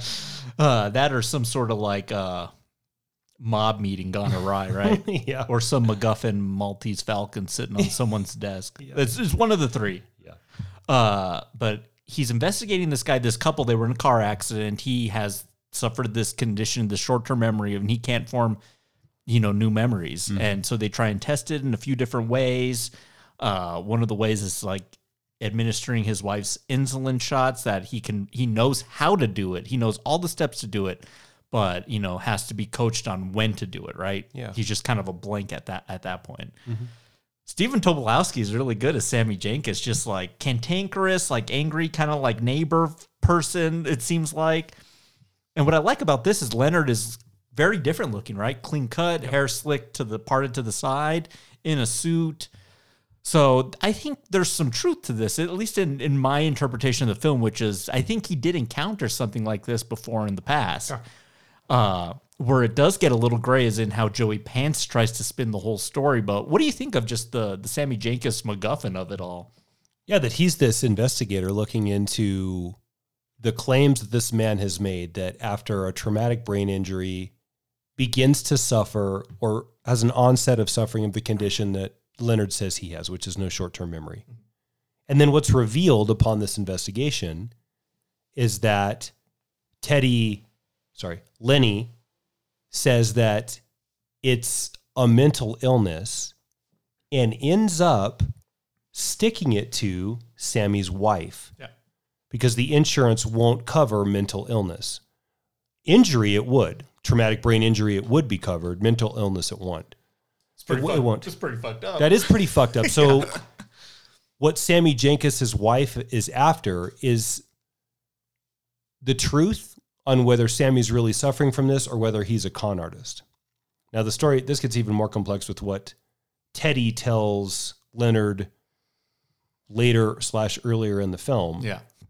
But at this point, the black and white version of this is that upon investigation, Leonard has uncovered that the insurance claim will not be paid out and that Sammy was suffering from a mental illness. And the big loser in this is Sammy's wife. Yeah. Who essentially down the line is just like, I think towards the end is like, I got to see if he's, is this an act? Yeah. Is he screwing around? And then because she got screwed over by Leonard Shelby, fantastic film noir name, by the way, has him do an insulin shot like immediately after she got the first, which was, if he can remember, he wouldn't give it to me because he just did it. Yeah. So then he gives it.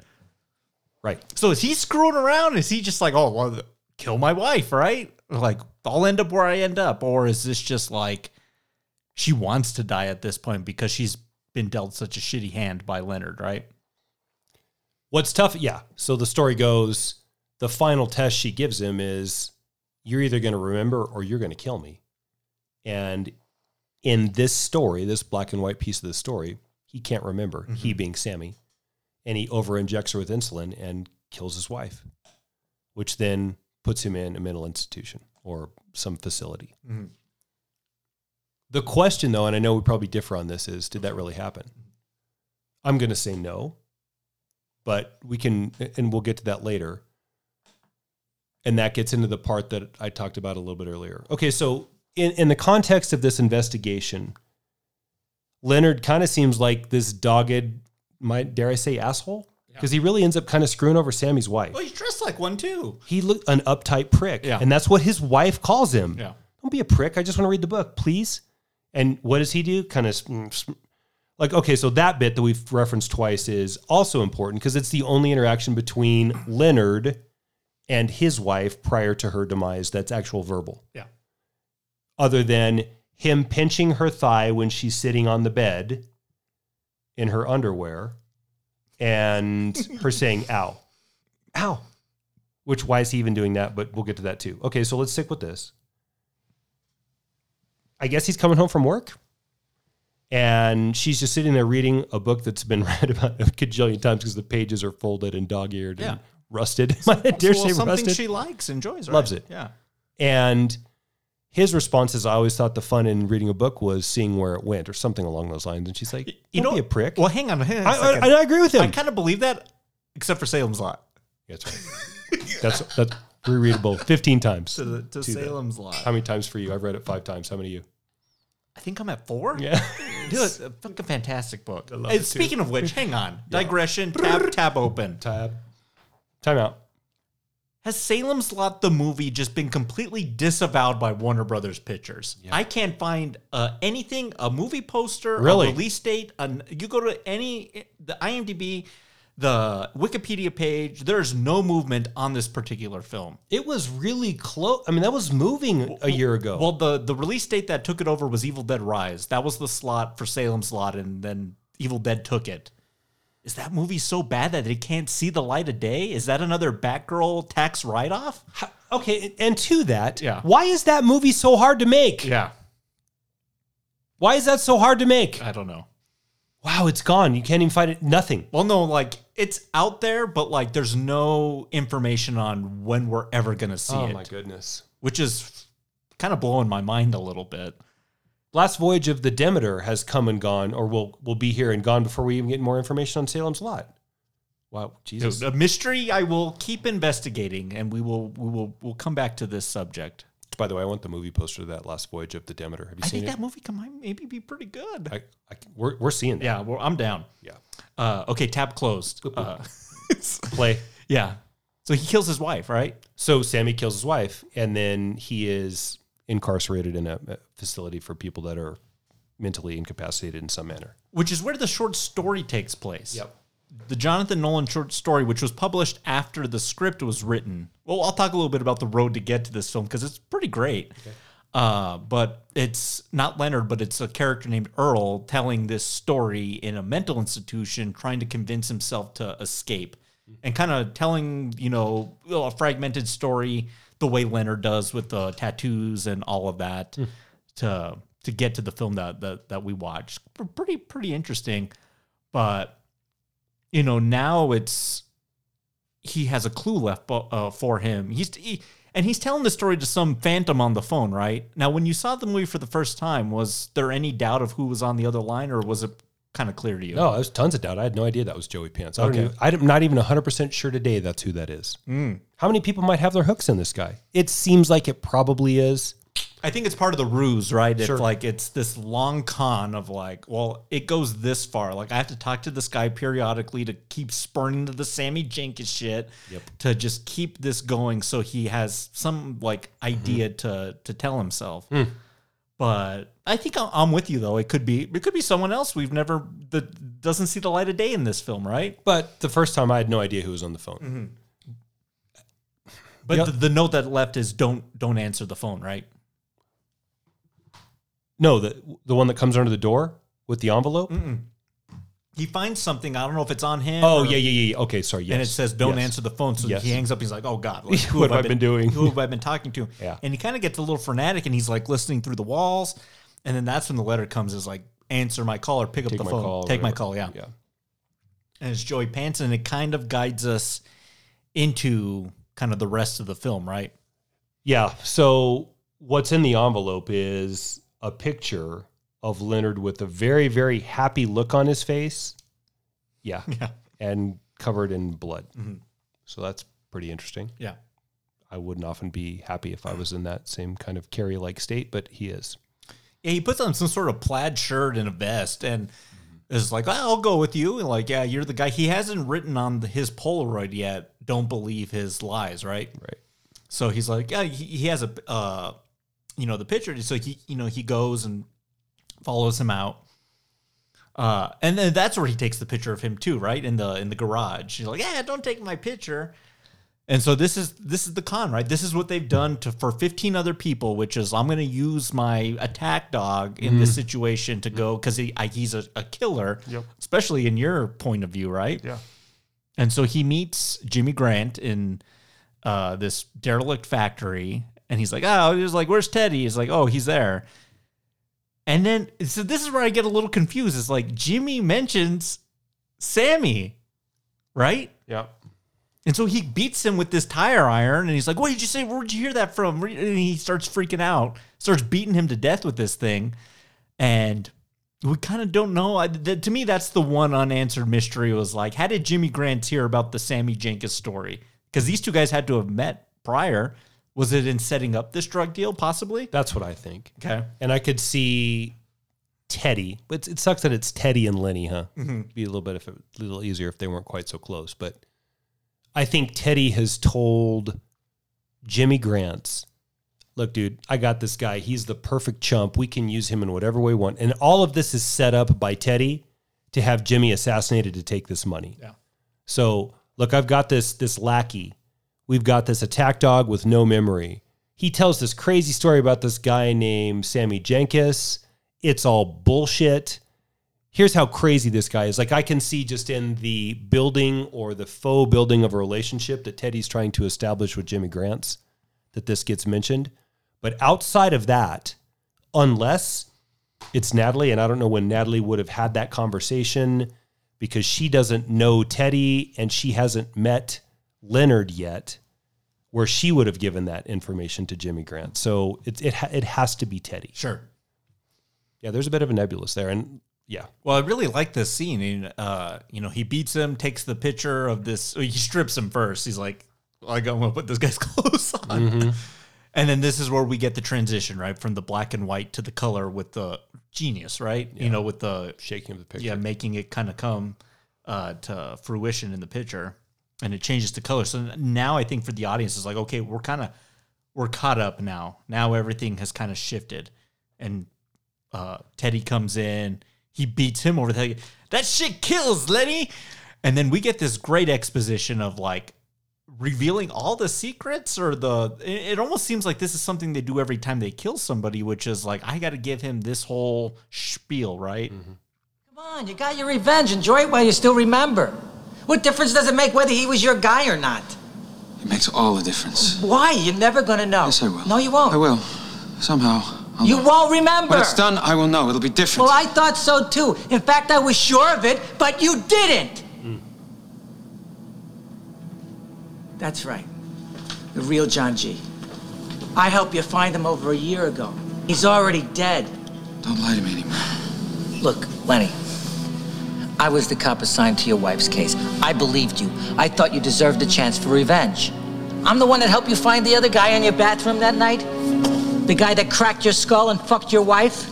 We found him. You killed him. But you didn't remember. So I helped you. Start looking again. Looking for the guy you already killed. Oh, yeah? So who was he? Just some guy. I mean, does it even matter who? No reason, Lenny. No conspiracy, just bad fucking luck. Couple of junkies too strung out to realize your wife didn't live alone. But when you killed him, I was so convinced that you'd remember. But it didn't stick. Like nothing ever sticks, like this won't stick. I took that picture. Just when you did it. Look how happy you are. I wanted to see that face again. Oh, gee, thanks. Fuck you. I gave you a reason to live, and you were more than happy to help. You don't want the truth. You make up your own truth, like your police file. It was complete when I gave it to you. Who took out the 12 pages? You, probably. No, it wasn't me. See, it was you. Why would I do that? To create a puzzle you could never solve? You know how many towns, how many John G's or James G's? I mean, shit, Lenny, I'm a fucking John G. Your name's Teddy. My mother calls me Teddy. My name's John Edward Gamble. Cheer up. There's plenty of John G's for us to find. I don't know if I have better clarity or more confusion. He has a great line when they drive up to this place for the meeting. And the truck's parked there, and he's like, this truck. And Lenny, this truck's been parked here for like 6 months. Those tracks look pretty fresh. What are you, fucking Pocahontas? Yeah. Why don't you go with your hypothesis, and then I'll kind of go in on mine, because this is kind of the crux of the film, right? Yeah, this is the big reveal. Yeah. This is at gunpoint, and you have to question everybody's motives at this point, and none of them are pure. I don't know what Teddy has to lose anymore. So the story that he spins is the Sammy Jenkins event occurred, but Sammy was a faker, and you proved it. You proved he was a con man. No. What about Sammy's wife? Sammy didn't have a wife, Lenny. You had a wife. Your wife was the diabetic, which then we flash back to the scene we'd seen earlier where, and there's no way any man of sane mind, unless you hated your woman, would do this, that she's sitting on the bed in her panties and you walk up and squeeze the fat on her thigh. That's a one-way ticket to hell. You're not doing that. But you would do that if you were going to subcutaneously administer an insulin injection. Then we go to the story continues. We found the two guys, the one that got away, we chased down, and as he's telling that story, we get the look at his wife underneath the shower curtain that apparently that they wrapped her up in when this attack happened. She's clearly alive. But where? Huh? But where? In the house, like in their bed, in their bathroom. Okay. So, they're tended to, wounds are healed, but in the process of Leonard trying to stop this attack on his wife, I do think his head gets smashed into the wall, into that glass, which is where he gets that brain injury. Now, to the extent of how much and what happened in that, it's hard to say. And now we start to play with that space of, does he really even like her? Or is this just recency bias? And because now that I miss her and I feel guilty, I'm painting a picture of her that never was. Kurt Cobain. Anyway, little hot take there. Yeah.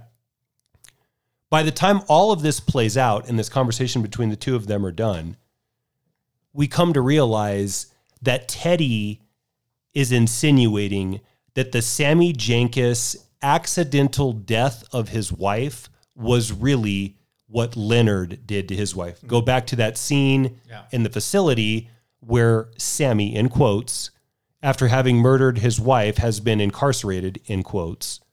The nurse passes by and the vision of Sammy turns into Leonard there. Okay, so then if that's the case, did Teddy take him out of there? I would believe that Teddy would probably do that for this prize-winning pig, this attack dog with no memory, which is the perfect attack dog. Sure. So now you're in this space, Jesse, which is, who's really the bad guy in this? Because it looks like it would be Teddy, except No, I don't think so. Teddy says, I did this because I felt bad for you. And when we chased that dude down and you executed him, and I took that picture, which he clearly did because he gives him the envelope underneath the door that says, take my call. And in that envelope is the picture of Leonard having executed that John G. Mm-hmm. He championed his cause. Yeah. This gets to my biggest contention. Okay, this is my biggest theory on the film. When you look back at all of the things that Leonard says he has not been able to do since his wife's demise, he continually does them the entire film. Mm-hmm. I can't make any new memories, except when it doesn't suit me.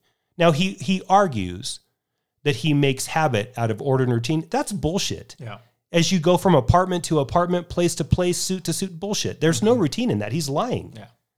And I feel like there's enough evidence that the remembering of people and places and things is selective when he needs it to be. And the order that he has in his life, so he knows to check this pocket or hang up this map on this wall or reread this file or put this tattoo or all of these other things. To go through the process, Jesse, every morning of waking up,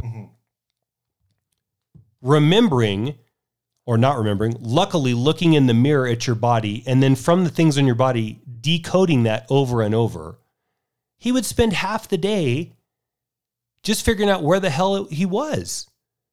I don't think he's telling the truth. And I do think that although Sammy is a real guy, Sammy Jenkins is a guy in Leonard's life, the terrible dark side of that story, which is Sammy Jenkins over insulating his wife and killing her, is Leonard's admission.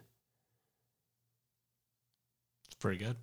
And so Teddy, after feeling really bad for him and actually trying to help him, realizing, look, this is never going to happen. He tells him as much. So look, I thought we'd make a little extra money on the side. Who cares? It's $100K for you. Yeah. So that's my that's your take? It's not bulletproof, but I think it's a good take. Go. Let's hear yours. That's why I love this film. That's why I love this director so much. Good, is just the space to play. I mean, like when we watch Hangover Part 2, I mean, it's fairly A to B, right? Mm-hmm. It's a bag of Fanta. I mean, it's just, it is what it is. Not a lot of interpretation. The Batman, even the new Batman movie, it's fairly just like it's there. The film is there. Yeah. Here, we've gone off on theories, the characters, who's the villain, who's this. Yeah. So I actually think, I've had this theory since the first time I saw it, which is, I think that Joey Pants was the guy that smashed him into the mirror. Okay. And he's not a cop. I think he's just a con man, murdering just bastard, right? Okay. Who kind of saw him. I was like, okay, now I've left him in this predicament. I could actually use that to my advantage and spin this whole year and a half of conning, however long we decided it was, right? Yeah. To me, I think he's the only person spouting truth in this entire film. I think everyone else is, playing Leonard and whatnot. And especially here in this scene where he's telling him, he's like, I'm John G. That's my real name. Yeah. He's not trying to lie because I think we've learned Natalie gave him the DMB. His real name is John Edward Gamble. Yeah. He's not trying to hide that. No. But the only way to continue to get this ruse is the Sammy Jenkins story. So that's where I think he says, the Sammy thing, that was you, Leonard. That was you. That was your wife. And you see that hesitation in Guy Pearce where he's like, no, it wasn't me. It was my wife didn't have diabetes, right? And then you see the two scenes of the insulin on her thigh and then her pinching, and you see him struggling with trying to like divulge the truth. So I think, there is a mastermind there. I think he's still using him, and he's still leading him along like kind of some sort of an attack dog. Yeah. So it differs a little bit from your interpretation of, I don't think Leonard killed his wife. I do think he was injured in that thing, but by Joey Pants in the thing, who saw an advantage that he could use this in. I don't think either are wrong. I think it's two unique ways to watch the movie, and I think there's probably multiple ways that you and I haven't even thought of, right? How fun.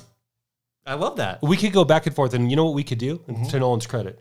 We could sit down, and we could go through, okay, from point whatever we say, so wouldn't watch it from start to finish. Jesse, I need you to watch these 6 moments in this film with me if we could find them. Yeah. So I can defend my case. Okay, Matt, that's there. And then you end up just, and that's what it's about. Yeah. Then you do your version of it. I like yours too. I like yours too. Yeah. What if Teddy was the other guy? Oh, that's even, and like, that's not a possibility in film noir. Of course that's a possibility in film noir. Because he kills one of them, right? Well, and think about this to a little bit more credence to your argument. Yeah. This world's around drugs. The criminality of this is drugs. Yeah. If his argument is two junkies too strung out to know any better, that involves drugs.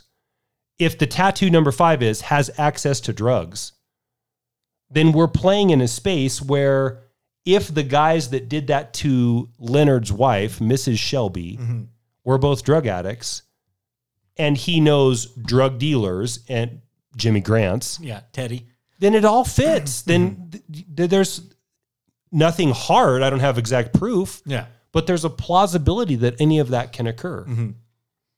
I love all that. Yeah, me too. That's what it's all about. That's where the genius in like films like this lie. And I love that. Yeah, like I think you want a universal like finality to it all. I think you want a beginning, middle, and end and conclusion. But not in this film. You know, I know. Keep looking. But I like the gray area that Nolan's films exist in. I mean, it comes back to Inception, which is like, it was like, did that top topple over or did it not? I mean, he finds a unique way to like, once the film ends and we're walking out to the parking lot and we're driving home that night, we're talking about the movie, right? We're talking about like, well, what did you think about that? Like, what do you think of that? Like, and that doesn't happen very often. Sometimes I'll talk about like, God, that movie was ass. That DC movie, right? Yeah. It's not concrete. It's not well thought out, very dimensional conversation. But like these films, it's just like, yeah, I think everything is very intentionalized. I think time more than ever to kind of do some of this. Okay, so this is just a piece of, I think, analysis from Stefano Ghislati. I don't even know who he is. I just found this online. That the purpose of the fragmented reverse sequencing is to force the audience into a sympathetic experience of Leonard's defective ability to create new long-term memories. Absolutely. Where prior events are not recalled since the audience has yet to see them. And I think that's a unique viewing experience. I mean, you're essentially in Leonard's headspace, piecing it together in the same way he does, right? Well, because if you want to remember sequentially as you're watching this, not the way it was re-edited, but the way it was released, you would have to take notes. Yeah. You'd have to take little notes, little pieces of paper, just like Leonard.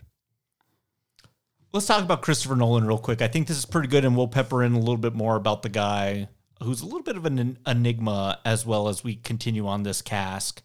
Grew up in England, didn't go to film school. So for, people out there, it was like, well, he has such a vast film knowledge and just such, control over the craft that obviously he went to Cambridge or some sort of film school. Like, no, he has a degree in English. Yep.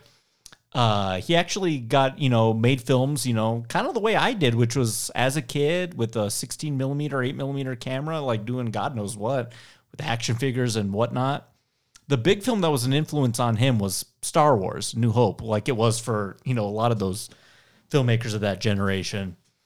And I found this fascinating, which is like his big start of like as a career was like in like a video production suite for like helping corporations, like filming training videos for them in like a corporate space and like how-to videos and stuff like that. And then on the weekends, that's when he was piecing together like his own thing. That's where Following came about.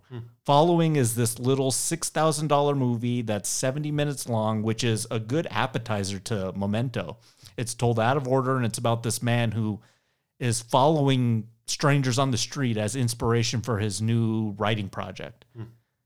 And then the more he follows, the more he gets involved with their lives. It's very noir-like. It's really well done. It's for a $6,000 movie, you would have no idea.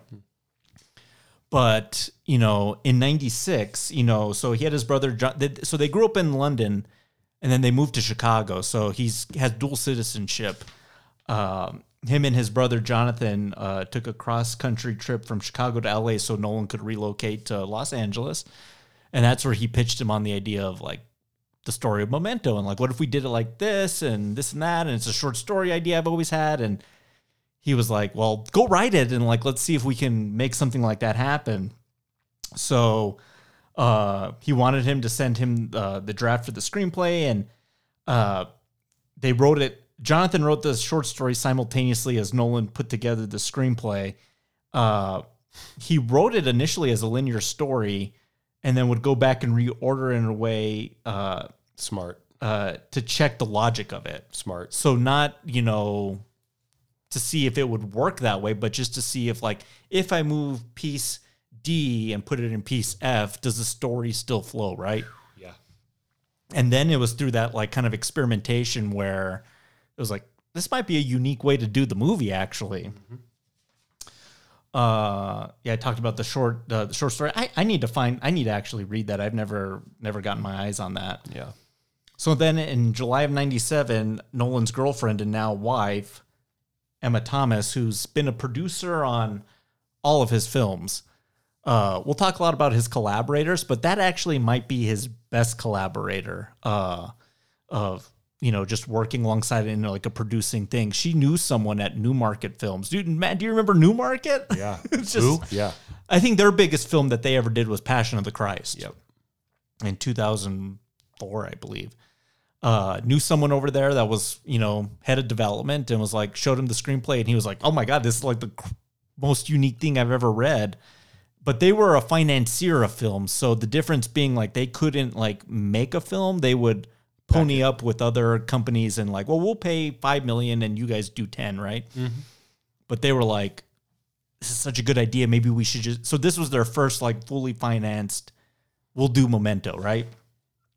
So they film it for $9 million. Dude, can you imagine, Matt? This is like your first, you pro bono, $6,000 out of pocket to do your little student for fun film. Turns out pretty good, right? It's on the Criterion Collection. We should be so lucky. Yeah, no kidding. And then you go to Hollywood. You kind of have an inroad that is, again, what do we talk about? It's all who you know, right? Mm-hmm. And they throw $9 million at you to do this little thing. Dude, I wouldn't know what to do with $9 million. Yeah. That almost seems like too much money. Yeah. Brad Pitt was a name tossed around for Leonard Shelby, which probably would have made it a little more expensive. And I think he got pulled away into Fight Club, probably. Yeah. Yeah. Does it work with Pitt? Yes. In a bigger space, right? Sure. I think it has better cult, low budget appeal with Guy Pearce for some reason, right? It absolutely works with Brad Pitt. They're the same body at this time. Yeah. They're the same body type, I mean. Mm-hmm. So they make the film. It's screening, and I'm like, this is pretty good, but it doesn't have a hard time finding international distribution, but stateside, they're like, we don't know what the hell to do with this movie. They're like, we'll put it out. It doesn't make any sense. It's a lot of work. It's fairly busy.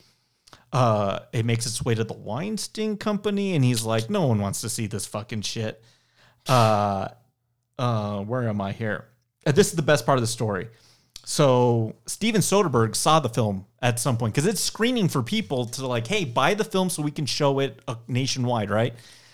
Soderbergh sees this thing and he's like, this thing's fucking incredible. And he can't really do anything with it like per se, but any interview or place he goes, he's talking up Memento. He's like, you got to see this thing, get your eyes on it. It's like the next best thing. So that word of mouth kind of helped propel, them to like get this film out into the marketplace. 500 theater screens, I think, was the most it ever had. Pulled in $40 million worldwide. Not bad. Pretty damn good. To the point, and this is the best part of the story, the film's success was surprising to those who passed on the film, so much so that Harvey Weinstein realized his mistake and tried to buy the film from Newmarket. That fucking cave troll. Yeah. Yep. Yeah, I think it was like the little indie hit, and then it got nominated for a couple awards, and everyone's like, well, who's this new auteur? Like, what's he doing? And then he makes his way to Warner Brothers, where he's going to make his home until 2 years ago, right? Yeah. The Tenant HBO Max debacle. Yeah. It's a pretty good partnership. Fucking Weinstein's, dude. Yeah. But as much as, look, all right, we hate him in this, but they are really important players in independent cinema, too.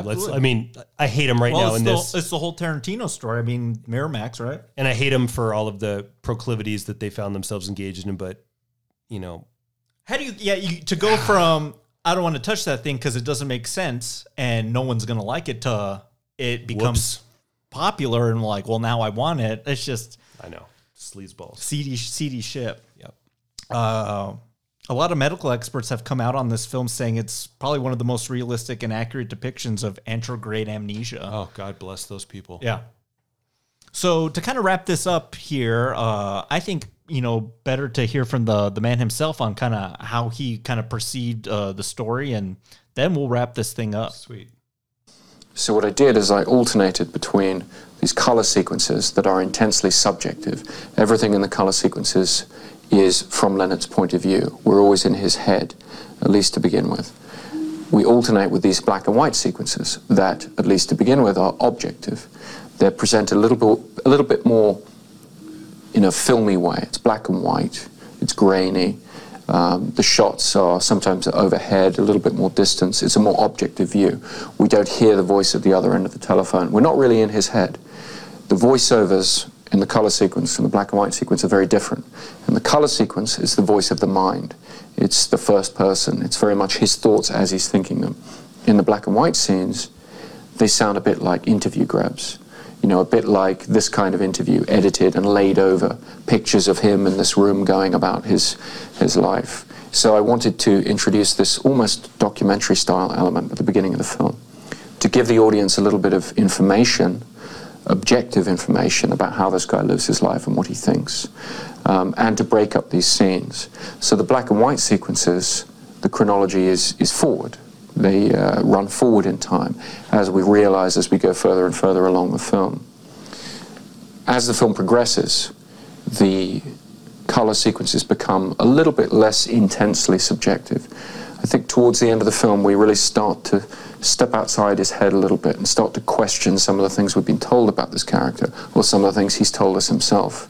The black and white scenes, on the other hand, as the movie progresses, they become less and less objective. We start to get more and more into his head as he exists in this motel room.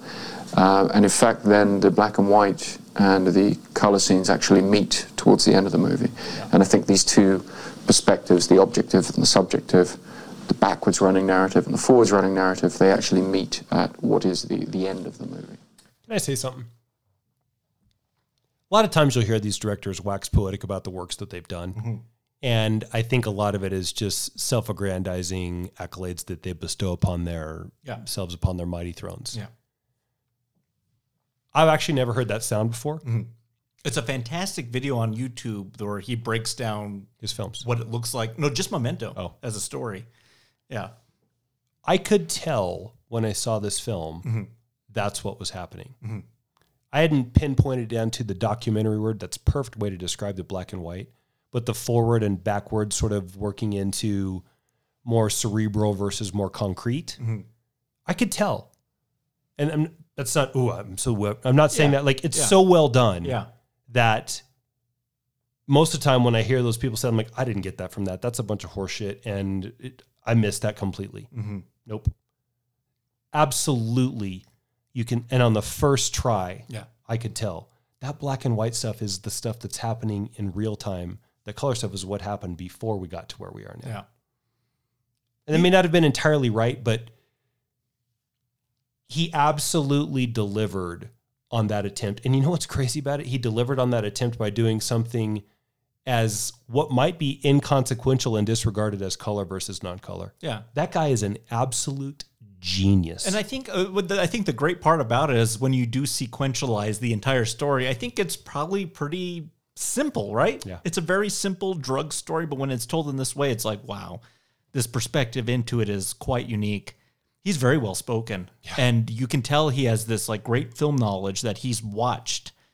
And I kind of like that he didn't go to film school like a Spielberg or a Lucas or a Carpenter or a Scorsese, that he learned grassroots. Front lines, yeah. On the front lines, but also watched. Yes. He went like Tarantino. That's what I mean, in the theater. Like Tarantino. Yeah. I went to the movies and I learned how they did it, right? Now, let me ask you this, and we'll talk about it a little bit next week, and then we'll get into the next question. He has gone on record saying he wrote this Oppenheimer screenplay in the first person. I don't know what that is, how that's possible. I've never heard that before, but I think we have like an in to look into how we kind of dissect this film next week. I don't know if that's ever been done, honestly. Wow. How do you write a screenplay in the first person POV? I guess we'll find out, right? Well, I mean, titled film Oppenheimer, you would assume the first person POV would be Robert himself. But what if it's not? Wow. Yeah.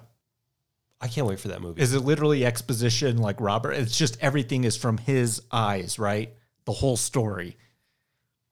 Man, maybe we should get a look at some of the spec pages on that. I'm sure we could find it on Drew's Scriptorama or somewhere. Maybe. It's got to be out there somewhere. A leaked copy or there's got to be some leak out there. I'll get on that this I week. thought you would like that, right? Yeah. That's kind of fascinating. Yeah. I was like, ooh, it's like, 'cause I think when Killian read the script, it was like overwhelming to him, just like how important this role was, but like it was written so differently. Hey, let's wrap this up with Nice not to be an aspiring spec writer and have all the A-list talent where you can do whatever the hell you want. Exactly. Yeah. I got some great stories about next week. Just stuff Matt Damon and Downey Jr. have said. Like, we're going to have some fun next week. Nice. Let's wrap this up with our flight question. We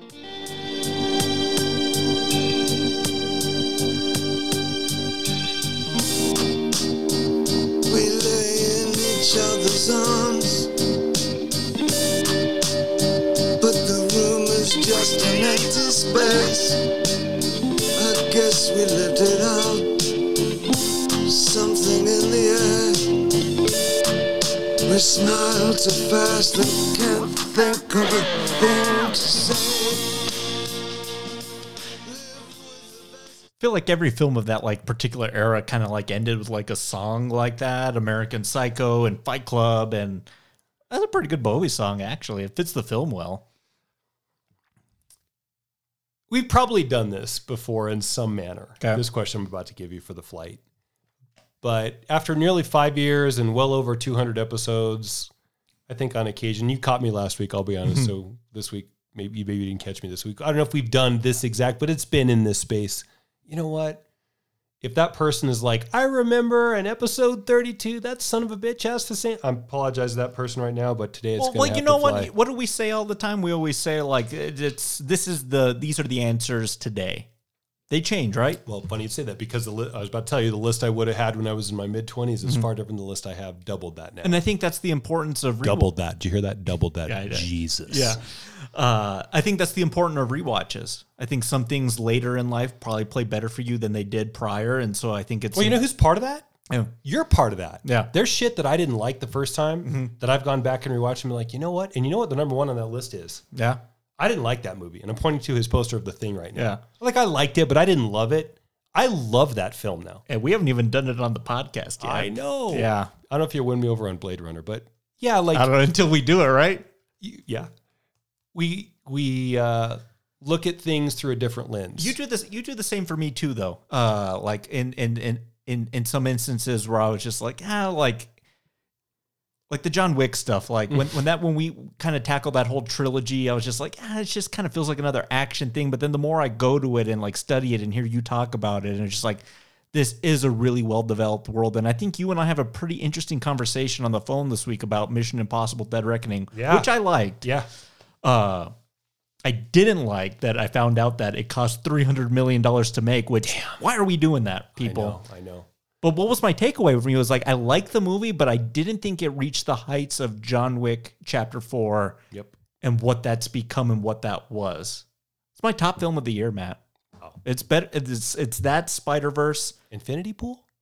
Oh, dude, yeah. Wait till you see Infinity Pool. I know. But no, Wick Chapter 4, number 1. And a lot of that's due to you. You've really kind of brought me around on that franchise. Okay, so before I get the flight question, we need to do this now then. And that's, we used to do like around the 30th, 31st of each year, whether it was a shot or a small episode, like year-end review. We need to get back to that. And like biggest disappointment, greatest performance. We need to do, if it's with our Oscar short, we need to get back to doing that. Yeah, because I think we have a lot to... We've missed that for a couple years. Yeah, reflect on in the year. Some of it's COVID and there wasn't a lot to celebrate, but anyway, we're not that. Now we're just in a writers and actors strike. So we're in a different space. No, I'm with you. I'm with you on that. All right, so coming in December, but now for the flight tonight. Since 2000, top 3, I would say film noir, but that's about as dead as it comes. So if you can find it, film noir, but neo noirs. 332211. Real simple. Inspired by Memento. This, and by the way, this would be on my list, but per rules, it can't make the list. This might be number 1 on my list, to Me be too, yeah. honest with you. Yeah. This boiled down to a list of about 3 choices. of just like films that like I'm like, oh my god, I know Matt doesn't like this movie and this movie. I'll give you one honorable mention that didn't make the top 3. It was Nightcrawler, which I think is a pretty interesting, complex film, and I think that fills a lot of noir gaps. Right, Lou Bloom, this kind of guy, Rene Russo as a femme fatale, and just like that whole world, that seedy New York paparazzi underbelly, I think is very fascinating. Yeah. But I know you like, it wasn't like, you were just like, yeah, it was okay. It'd be fun to do on the show. It would be a lot of fun. Have you ever seen it more than the one time? I've only seen it. I've seen it a couple times. Yeah. Okay. Well, you go first this time. I went first last time. 3 for me. One we've actually done on the show before the Devil Knows You're Dead. Excellent. Yeah, that's stretching it a little bit with traditional film noir, because I guess you could say that Marissa Tomei is the femme fatale, but that's a bit of a reach. So we're going with neo-noir, and it qualifies. So that's 3 for me. If you don't know why, go back and listen to that episode. It's an amazing film. And if you haven't seen that film, go right now and watch that film. Okay. Number 3 for me. You buckle up. It's just interesting. It was just, but I love this film, and I'm about to explain why. And maybe we'll do it one day. I think it'd be a good conversation, especially because we met some of the people that worked at this studio. It's Drive. Yeah. Ryan Gosling, Carey Mulligan, Bryan Cranston, Albert Brooks. I think it has a lot of what you look for in a noir, which is kind of like a interesting protagonist, femme fatale-ish element, but that whole high, seedy mob underbelly. And I just dig the tone of that movie. 80s chic, the soundtrack, the look, the vibe. I mean, I don't think he doesn't even have a name. He's just the driver. That feels very noir to me. Bold films tried in that space for a little while, didn't they? Yeah. But that one plays really well to me. I watch that one fairly frequently. I'm a big Gosling fan. There's a lot that I really like in that film, but there's a lot to also kind of criticize. I mean, dude, Nicholas Winding Refn, dude, William Friedkin be choking me out if he heard I had Drive number 3 on my list. So, number 2, Sin City, the original. That's pretty traditional. Now, fantastically presented, spectacularly presented. Obviously, the color palette is a huge selling point in that film. Yeah, I think it's beautiful. Yeah, and I'm not even a huge Frank Miller fan. I think Frank Miller is so surly sometimes it's off-putting. I can't believe I said that, because the Gen X in me is like, what did you just say? But I just said it. But I love that film. Yeah. I love it. It's beautiful. You like the sequel? Because the sequel arguably had a better cast with like Joseph Gordon-Levitt and Eva Green, and maybe not as good of a movie, but still fun to watch. Pretty, but no, the chapters weren't as good. I need to see both of those again. Sin City would be fun to do on the podcast. That would be. I like that. Robert Rodriguez. You know what Robert Rodriguez joint I watched this week, which, talk about an episode that would be awesome, would be the whole Grindhouse experience. But I just did Planet Terror just as a solo. Just a fun little zombie flick, right? Awesome, fun movie. Mm-hmm. Number 2 for me. 2 for you. Mulholland Drive. Yeah. I was debating between 1 and 2, but dude, Lynch doing seedy Los Angeles, lesbianic, crime, love story. There's a lot of gray in that story too. Amnesia. There's some amnesia in that one as well, but it has that Lynchian tone where nothing quite makes sense. I'll never forget the scene with the cowboy conversation that just kind of comes out of nowhere. Yeah.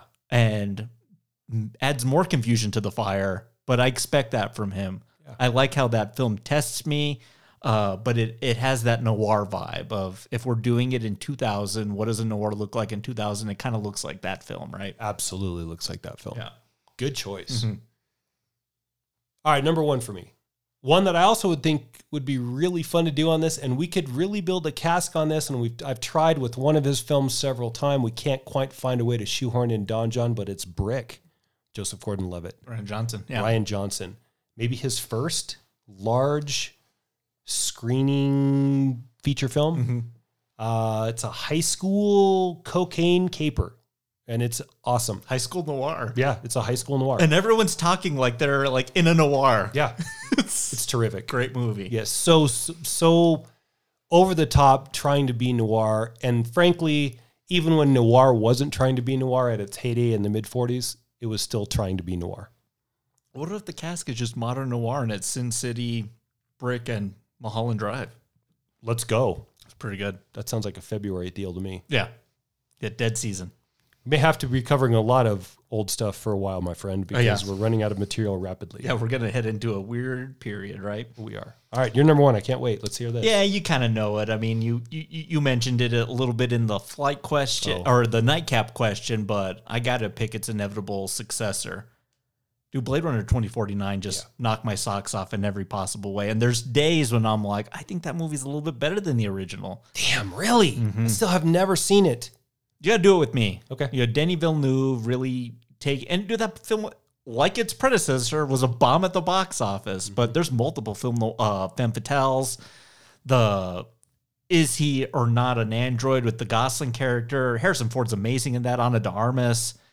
Jared Leto's very palatable in that movie, if you can believe it. And the look and style, it's just, I think he did Ridley Scott a little bit better in that one, but neo-noir, fantastic. That's my number 1. It's good. It's one of my favorite films of the 2010s.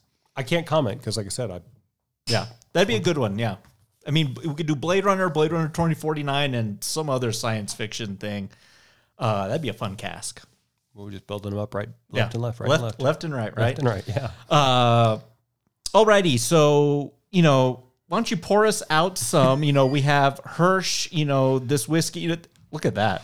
That's Hangover and Memento, and that thing's almost empty. You put a dent in that tonight, dude. But what do you think of that? What do you think of this bourbon here? Oh, I love this bottle. Like you said, the label is really, really beautiful, but the flavor of this is even better. Do you find it a little smooth? Like, this kind of feels like a pretty smooth with like a little bit of like a sharp burn to it at the end. I get a lot of this crazy as it sounds almond in there. Do you get almond like that? You know how sometimes almond and cherry taste similar? Mm-hmm.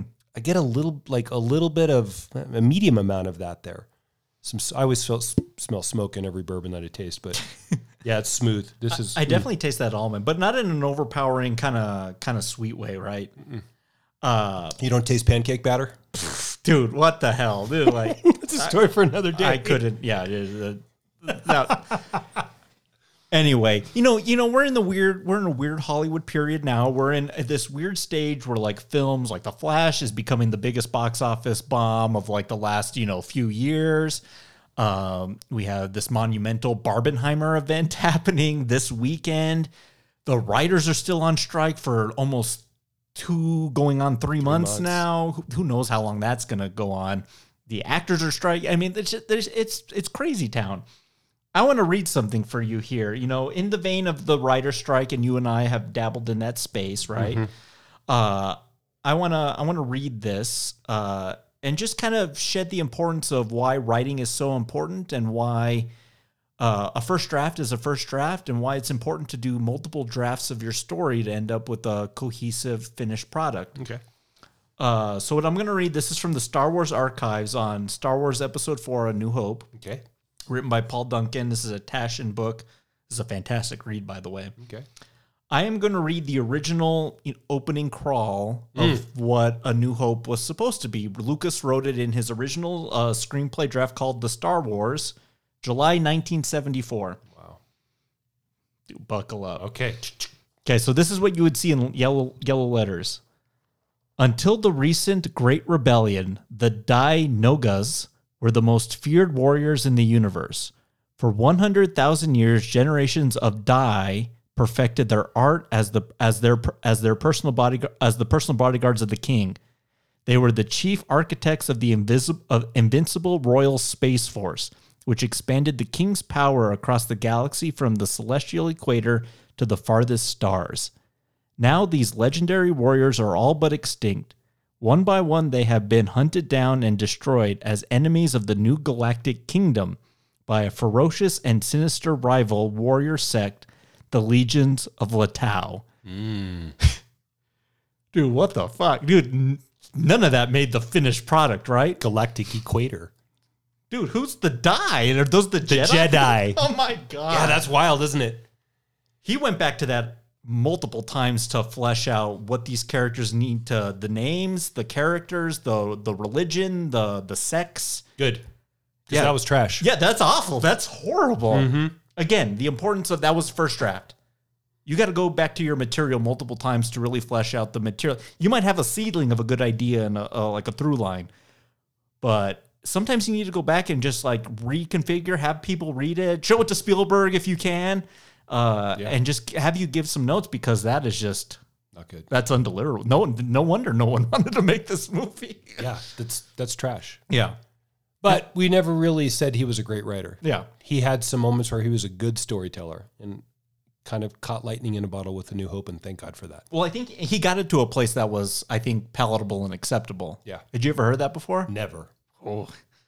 Yeah, The Adventures of Luke Starkiller. And it's just wild shit, right? Yeah. I thought that'd be a little fun there. That's awesome. So, as kind of like we're wrapping up here, we're about to do this whole cast on Mr. Christopher Nolan. When I say his name, what's the first thing that comes to your mind?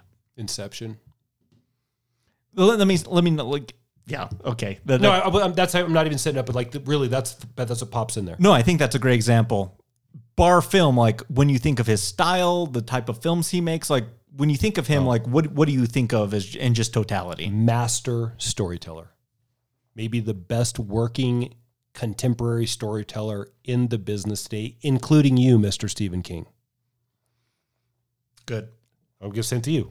Go. Ambition. Okay.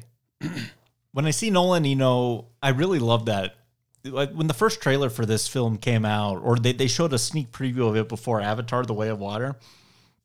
I mean, they just started showing this footage of Cillian Murphy climbing this tower. And Matt Damon shows up and they're kind of doing a little dialogue back and forth. And then you get the title from Christopher Nolan. I mean, like there's some power there, right? That they can sell a film on his name alone. Yeah. But the ambition of like when he delivers a product, and even Tenet, and go back and listen to that episode because I think that was a wild ride to figure out what was going on and the frustration and the fun with all of that. That this guy shoots for the stars with like every project. Since like Memento for that matter. Mm-hmm. Not gonna dumb it down, but like really like give you the most ambitious piece of this story that we can put on the screen, and we're going to see what the audiences think of it. I can't think of another director that's really doing that. It does remind me of those early Spielberg days, the days of Jaws, Raiders, and E.T., where he's making these high concept ideas that are like palatable for a film audience, but like... Even Close Encounters. Yeah. Nolan's doing the same thing, but like at a more critical and complex level, where there's a lot more thinking going on. In 2023, 4, and so forth.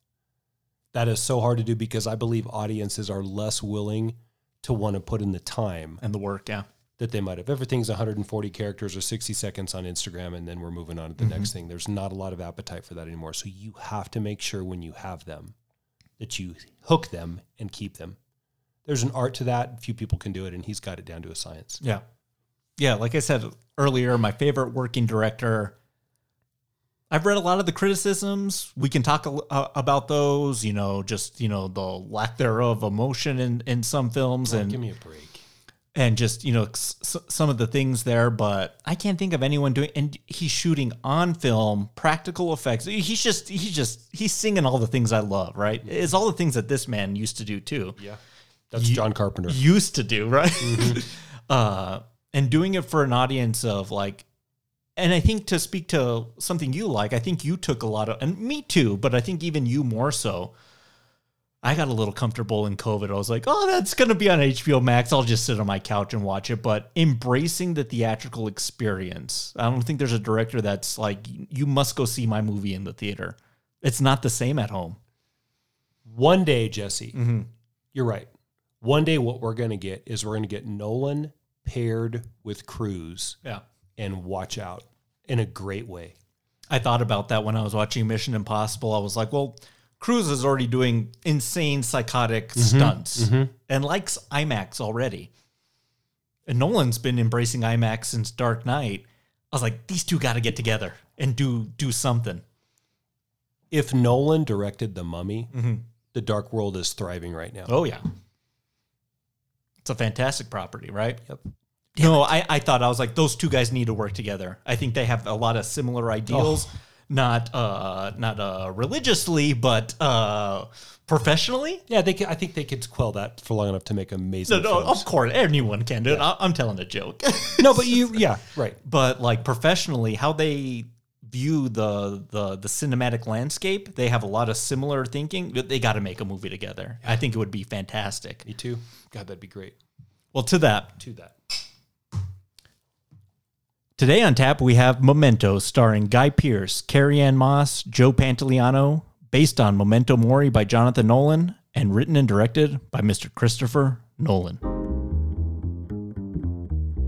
Thank you for listening to Rye Smile Films. Be sure to subscribe to us on Apple Podcasts, Spotify, Podbean, Stitcher, TuneIn, or wherever you listen to podcasts. And be sure to leave us a rating and a review while you're there. It really helps out the show. And for Rye Smile Films merchandise, go to tpublic.com. Memento is property of Newmarket Films, Summit Entertainment, and Team Todd, and no copyright infringement is intended. Until next time, cheers. I have to believe in a world outside my own mind. I have to believe that my actions still have meaning, even if I can't remember them. I have to believe that when my eyes are closed, the world's still there. Do I believe the world's still there? Is it still out there?